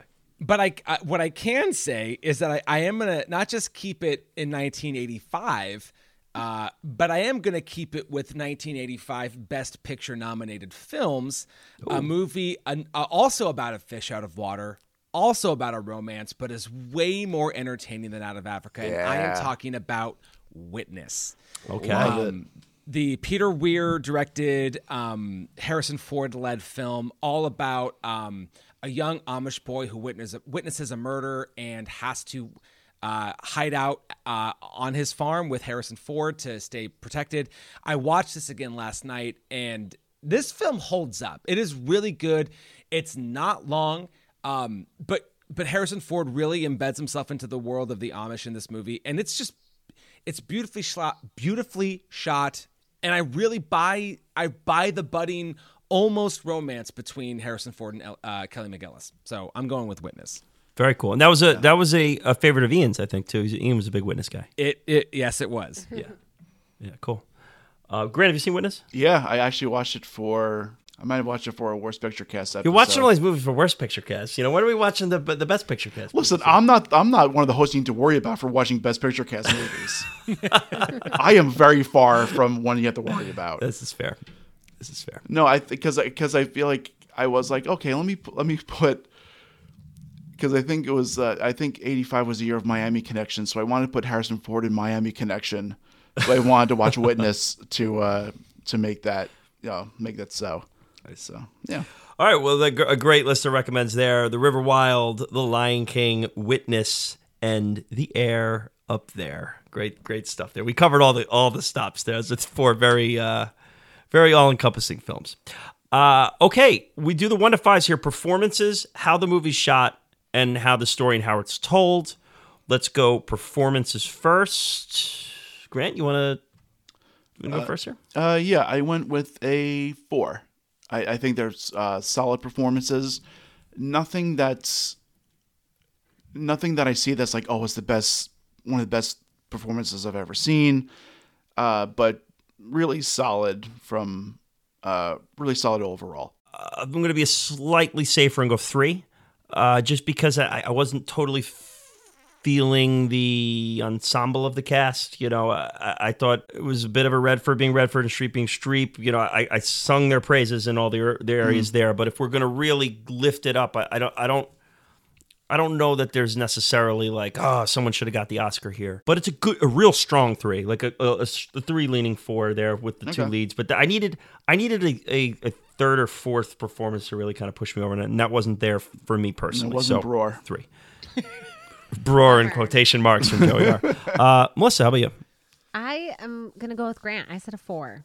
Okay. I was like on the fence between a 3.5 and a 4. I would say I started this podcast with a 3.5, but after hearing everybody and like really thinking about it, I didn't have an issue with who was cast as what part. Yeah. I think cool.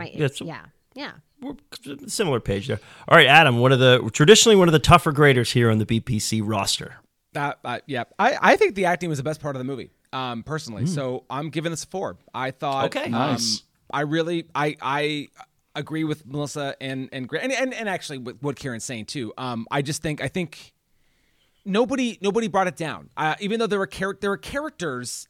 This will come up later, that I maybe weren't necessary, but nobody really made me go like, ugh, no more of you. And I think some of the performances, in particular Meryl Streep and Klaus, really stood out to me. So yeah, I'm gonna go 4. Cool. All right, great. Next is how the movie's shot, how it looks. I mean, I'm not going to be a surprise for me. The green screen doesn't take me out of it. It's a 5 for me. I think it's one of the more beautiful movies we've covered so far. When you talk about the peaks of it, we just don't see things like that. Or for better or for worse, there's probably rules in place of why we can't see some of these things. But it's there. It's there for anyone to view. And 5 for me here. Grant. Green screen aside, I went with the 5 also. Just beautiful. And it's funny because I'm watching and I'm like, okay, well, having beautiful cinematography in this beautiful land, like it should be pretty easy. And then you watch Out of Africa, then you watch The Air Up There, and you're like, oh no, it's very easy to make it look uninteresting. Yeah. So no, it's a 5. And then everything else, the costuming and the set design, just firing on all cylinders. Yeah. It's a movie you can watch on mute and have. It's beautiful. Have a good time, it looks gorgeous. Yeah, Adam. I gave this movie a 3. Okay. Ooh. Listen, the design is all fine, and I actually think this movie is only mediocrely directed. Personally, I mean the shots are fine, but there aren't shots that you can't see in a lot of other films. I won't speak to The Air Up There, but I feel like it didn't do anything original with it, and as like as boring as I found The English Patient, I know it's not a direct we shouldn't compare and contrast, but it's actually not as beautiful as I've seen Africa shot, and it's not something that I drastically remember from the movie. So I'm going with a 3. Yeah, the wildlife would be my just retort to that. Is that would be something that hasn't been done the same way. You know, encapsulating the wildlife of Africa, in my opinion. Maybe there's movies I haven't seen, but getting the lion activity, all the stuff we saw there with that. But that would just be my retort to that in there. But Melissa. I will be the happy medium, and I said a 4.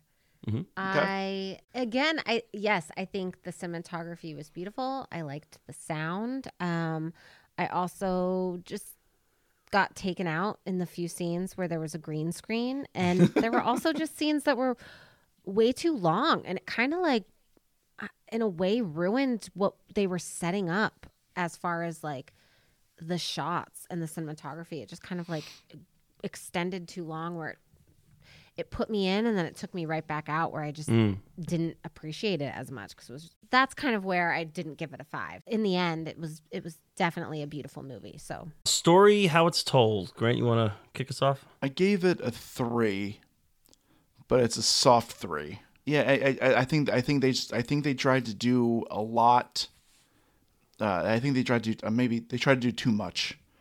I think it would have served better if it was more of a streamlined story. Subplots are just kind of all over the place, and it could have used some retooling. It's a 2 for me with the storytelling. I think the storytelling is problematic in a number of areas. It's not even like a high 2. It's like a soft 2. You know, like it's not going to be in the 1 territory there. I don't give out a lot of 1s for these just because I feel like, you know, like probably Melody's a 1. Ones are saved for the especially heinous. Yeah, it's a pretty solidly a 2. This movie really teeters with being completely uninteresting to the mass audience, and that's a problem. It's a problem. Yeah. Melissa. Well, I gave this a 1. Okay. Yeah. Nice. You know, you just said it. This movie would be beautiful if you put it on mute, and you know, Yep. I almost wish this was on mute, and the few lines that came through were maybe the few that Robert Redford said. Like, I don't know, the storyline just kind of ruined it for me because there was so much more I wanted to know. It just seemed like muddled together. Adam put on subtitles because I thought I was just missing too much. Like, I couldn't understand her dialect or so. I don't know. I just thought I was like missing too much of the movie. Oh, I wouldn't have been able to do this without subtitles. I wouldn't have been able to do it. Yeah. Yeah, clearly we weren't missing anything. It was just not given to us. So, yeah, I'd say a 1. Adam. I'm in agreement with Kieran's grade, but with everybody said, I'm giving it a 2 as well. Ooh, I thought he was going to go 1. I got nervous. I thought he was 1 and a 2. Because I do think that somewhere in there is a story that is important, but I think 4 editors, multiple source materials, and yet still a 2 hour and 41-minute movie about what is the problem. That's the problem. Yeah. So I don't want to repeat anything anybody said, but that's, you know, if you have 4 editors trying to cobble together a movie based on multiple sources, that's never going to work out. On the 1 to 92s here, I'll just, you know, we're in our second half of this thing here. It's going to break a tie with a lot of movies here because of the star power and that how it looks factor. Melissa, for this one, when we go to you, I want you to talk a little about comparing this to The English Patient, because we've kind of teased that a couple times, Adam. Maybe if you want to throw some thoughts in there on that too. But Grant, what are you thinking about on the 1 to 92? 9 to 5s now, I guess. 1 to 95. 1 to 95s. What's half of that? 47? Yeah, about 47 now at this point. I'll put it at like 53, kind of just below the halfway mark. But yeah, like I said, like there's going to be there are probably a ton of movies that we have already talked about that are in the same vicinity, and this might get the bump. Yeah, I think we're in a similar area. Yeah, there, Grant. Adam, you just did the 45 rankings with us. Where does this stack up against some of the ones that you saw in that run? I mean, I certainly like this than a lot of the movies that I ranked pretty low on the 45. But there's still a lot of really great movies that you haven't covered yet. Personally, I see this probably falling somewhere. I don't want to give that big of a range, but like 68 to 74, somewhere around there. Yeah. It's definitely. I mean, it's not a shit film. It's nothing, and it didn't bore me as kind of meandering as it is. It still is a movie that we had plenty of great moments in it. So yeah.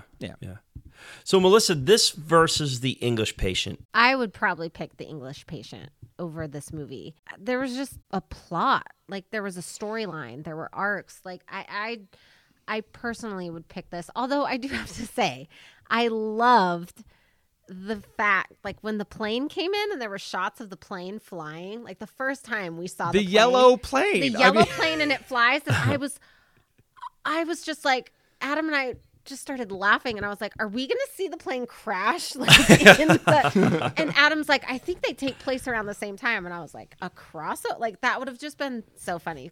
We did look into they may be in the same universe. Yeah, but yeah, I would pick English Patient. The characters, that's it for me.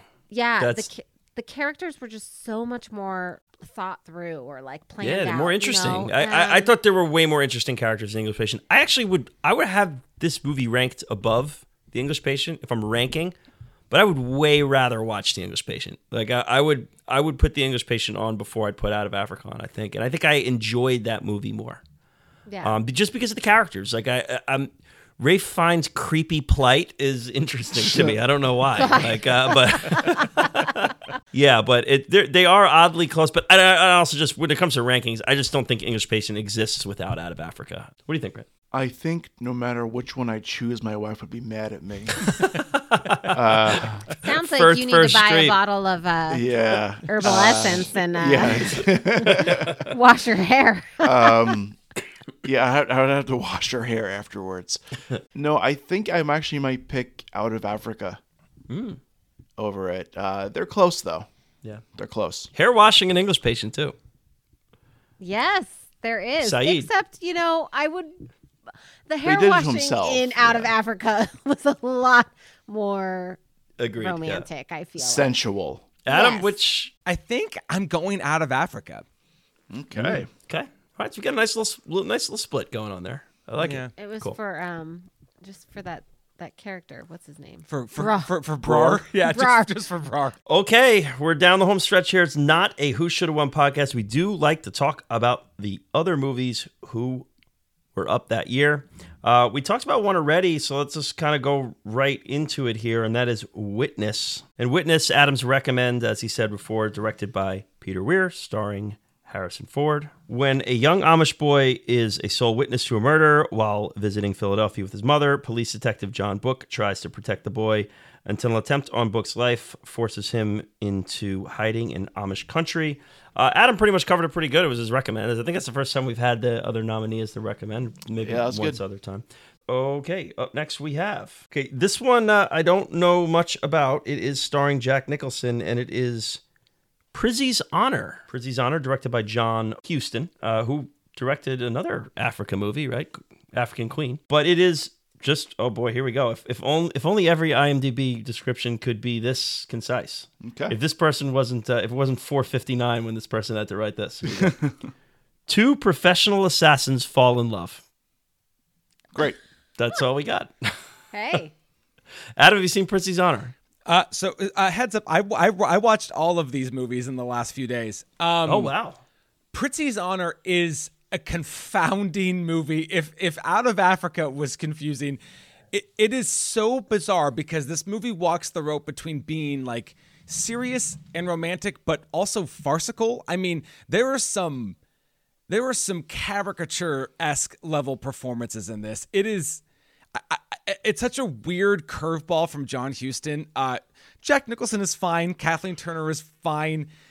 Angelica Houston does not. She's almost doing her version of of Vito Corleone. And William Hickey, who is nominated for Best Supporting Actor, is like, no, I'm so sorry. Like, don't take out Klaus. You can take out this guy and put in Doc Brown. Prizzi's Honor is weird. It is a weird movie. Does he win, too? No, he did. No, Donna Meesh won for Cocoon. Oh, well, yeah. Oh, God. Cocoon was up for an Oscar and won.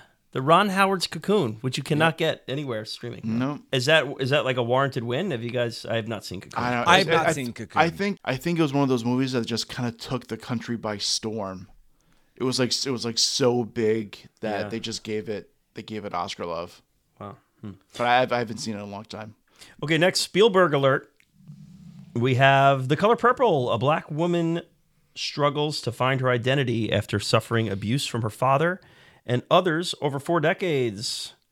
Directed by Steven Spielberg, starring Danny Glover, Whoopi Goldberg, and Oprah Winfrey. Oprah Winfrey was nominated for an Oscar in this film. Go. I saw that and was like, God, I didn't even know she was an actress. Like, so there you go. Oh my gosh. I just don't know her as an actress. So, yeah. She might be the most deserving nominee of the ones who were. Oh, really? Yeah, Cool. she's actually really good in it.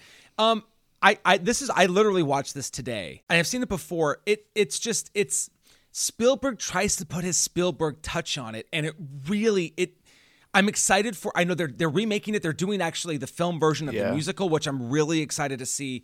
I think this has a white man splattered all over it. He tries to make moments really fun and campy that I don't think should be. The tone is all over the place. I think the source material is worth being told, just not by an old Jewish man. Melissa, have you seen Color Purple?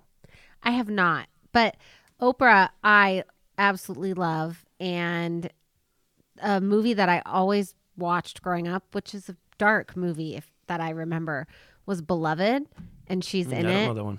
and it's cool. she's phenomenal in it, but it's definitely a dark movie, and I'm like, why was this something Okay. I watch? And finally, we have William Hurt's Oscar win, Kiss of the Spider Woman. A gay man and a political prisoner are together in prison. The gay man narrates the stories of two fake movies and his own life, directed by Hector Babenco, starring William Hurt, Raul Julia, a pod favorite, and Sonia Braga. So, Grant, you seen? Yeah, this is just a really weird Spider-Man movie. into the Kiss of the Spider Woman verse. It was just like I just was not. There was no Spider-Man at all. It was really weird. Adam, we might have broke Adam there. No, I haven't seen it. I haven't seen it. Adam, take us home. This was my least favorite of the bunch, and I think it's. Nobody likes the whole looking at old movies through 2023 eyes, but you know what? We do. We have to. That's where we are, and that's how we're watching them. This handles the homosexual community in a really, really terrible way. William Hurt is playing a gay man, but he's doing it almost as if he's trying to play a woman in drag. It's a weird movie. I don't think Raul Julia's performance is the performance of the movie, but William Hurt gets nominated because he's playing the gay character. And this, and everybody was up in arms, when Tom Hanks won for Philadelphia. This is really the first kind of performance like it, but it's way over the top. It's aged terribly. It takes place in a South American country. I don't think they even say the name. It's a confusing movie that I think would be a much better stage play, because it's basically in the cell, or he is telling he's making up these movies, and that would be really interesting to see. But on film, it's tepid and honestly just kind of offensive. Yeah. Well, Okay. I do love William Hurt though, and I love Kathleen Turner, and I like how they're both in there. So it's a little shout out to Body Heat for people who've seen Body Heat. Yes. Love me some Body Heat. So yeah, okay. So those are the nominees. All right, it's Back to the Future time. Adam, should it have won Best Picture? Personally, should it have won? Yes. But I don't think that the Academy at 5 nominees would never have nominated this. But I do think it's worthy of being nominated, especially and that's also part of why I wanted to watch the nominees for Best Picture, is because, and a movie's legacy is one thing, but I watched all these films, and Prizzi's Honor and Kiss of the Spider Woman, I am truly, truly baffled by their nominations. I don't think that they have a lot of merit to them. I think Kiss of the Spider Woman was a brave movie, if we want to throw that qualifier on it, and Prizzi's Honor is John Huston and Jack Nicholson. It's more prestige-y, even though it's not a prestige film. Back to the Future is more than deserving of a nomination for Best Picture. There's no way it would have won, but it does have it's fun. It's and you can't deny the direction and the stylistic choices behind it as well. I think it's deserving of a nomination. And they'd award the director 10 years later, 94, 9 years later, 94. That's right. For Forrest Gump. I will say this. I totally agree that it 1,000% should have been nominated for Best Picture. I don't think it's realistic to think that it would win Best Picture. But it was up for a BAFTA for Best Picture.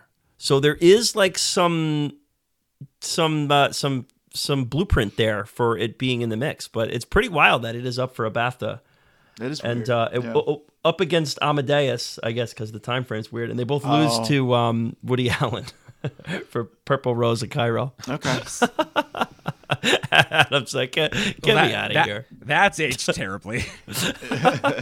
Was there another film kicking around that we needed in here over Prizzi's Honor or Rocky IV? Or Goonies or Breakfast Club. I mean, according to Andrew Corn. I think there are a few characters, and I feel like there are a few people in Clue that could have gotten a supporting actress award. Michael McKean. Like Madeline Kahn should have gotten nominated for best supporting Yeah. actress. Yes. There's a little mixed nuts shout out there. Yeah, by the way, Madeline Kahn. I think she was. I think there's a few characters, and I feel like Tim Curry could have Tim been Curry, nominated. for sure, yeah. Could have been nominated. I legitimately think that he could have. No, but maybe Teen Wolf. I don't know. I mean, I wish Corns came out with a more impressive list than that. Yeah, you know, it's a troll job. Yeah, which It's is a little- fine, it's which a is little bit- fair. a That's little what bit we of a want. troll job. You contact us at Best That was- Picture Cast, but just give us that 5-star rating. He Troll was- us all you want. Just give us that Yeah. 5-star rating. He was continuing his Deadly Prey. right. thing. Yeah. Yeah. This one was a little forced. Out of Africa certainly deserves to be nominated for Best Picture, whether it should have won or not. That's my take. I agree. Adam, Melissa, thank you so much for another sweeping epic. Romance is just in the air here at BPC, whether there's chemistry or not. But thank you guys so much for spending your Memorial Day watching Out of Africa and taking notes and coming on. Anything you guys want to plug on your way out? Any thoughts, closing thoughts, anything? And no, just love is in the air, and it's also in the shampoo. So that's really that's what we've learned from this podcast. Yeah. Amazing. Yes, you find them on Below Freezing, and that's at Below Freezing 32. Did I get that right? On Twitter, yes, that is correct. Yeah. Yes. Okay. You guys are up on Instagram too, and 1001 by 1. It's the number, the word by, and then the number 1. So 1001 by 1. You can hear Joey R over there as well as with Britt. They do a great job. They drop every other Friday. Grant, you got some plugs you want to throw out there, right? You got new artwork. I got some plugs. Our Best Picture Cast store, which is in our link. Well, the link will be in the description of the episode. It's also on our profile on Instagram. I'm uploading, for some reason, I've just gotten motivated to upload a shitload of stuff. So by the time this comes out, a Jaws-inspired mug, our merch, I should say, and our pop art style for Quint, crushing the beer can. We got that going. We have Lawrence of Arabia. We got some new Lawrence of Arabia merch. Some Worst Picture Cast stuff. Worst in the mix, Picture too. Cast stuff. I just uploaded a design for a Miami Connection, which is up there. We have a WWE inspired Best Picture Cast shirt. I'm rocking it right now. I love it. The old Raw's War logo. And then and the coming weeks you'll get one from The Shining. Twins, possibly? Twins, Yes, The Shining. love it. West Side Story, Ben-Hur. There you go. Melissa, your There's- favorite there's movie good- of all time. Yes. Not Ben-Hur. Not Ben-Hur, West Side Story. West Side Story. Yeah, check out the store. There's everything. You can buy anything from T-shirts to wine tumblers to pint glasses. Check it out. Really appreciate it. Yeah. Thank you so much for coming on, guys. Grant, you too. It was great to return to Africa with you. Grant, we've been there 3 times if you want to count the Lion King. We have been, yeah. But thanks so much. It's a pleasure, guys. Appreciate you. Listeners at home, you know what to do. Follow us, like us, subscribe, all that stuff. Reach Give us out. review. Reach out. Let us know what you think. And we'll be coming at you next week with perhaps a little Patton. Big red, white, and blue flag behind us as we record that one. In the meantime, we go BPC for Africa here as the 4 of us sign out. Thank you. All right. We did it. That's how you end it. Well, it's gonna. We Are the World's gonna. We Oh, Are the World's God. gonna kick in right into that. Oh my goodness. It's true.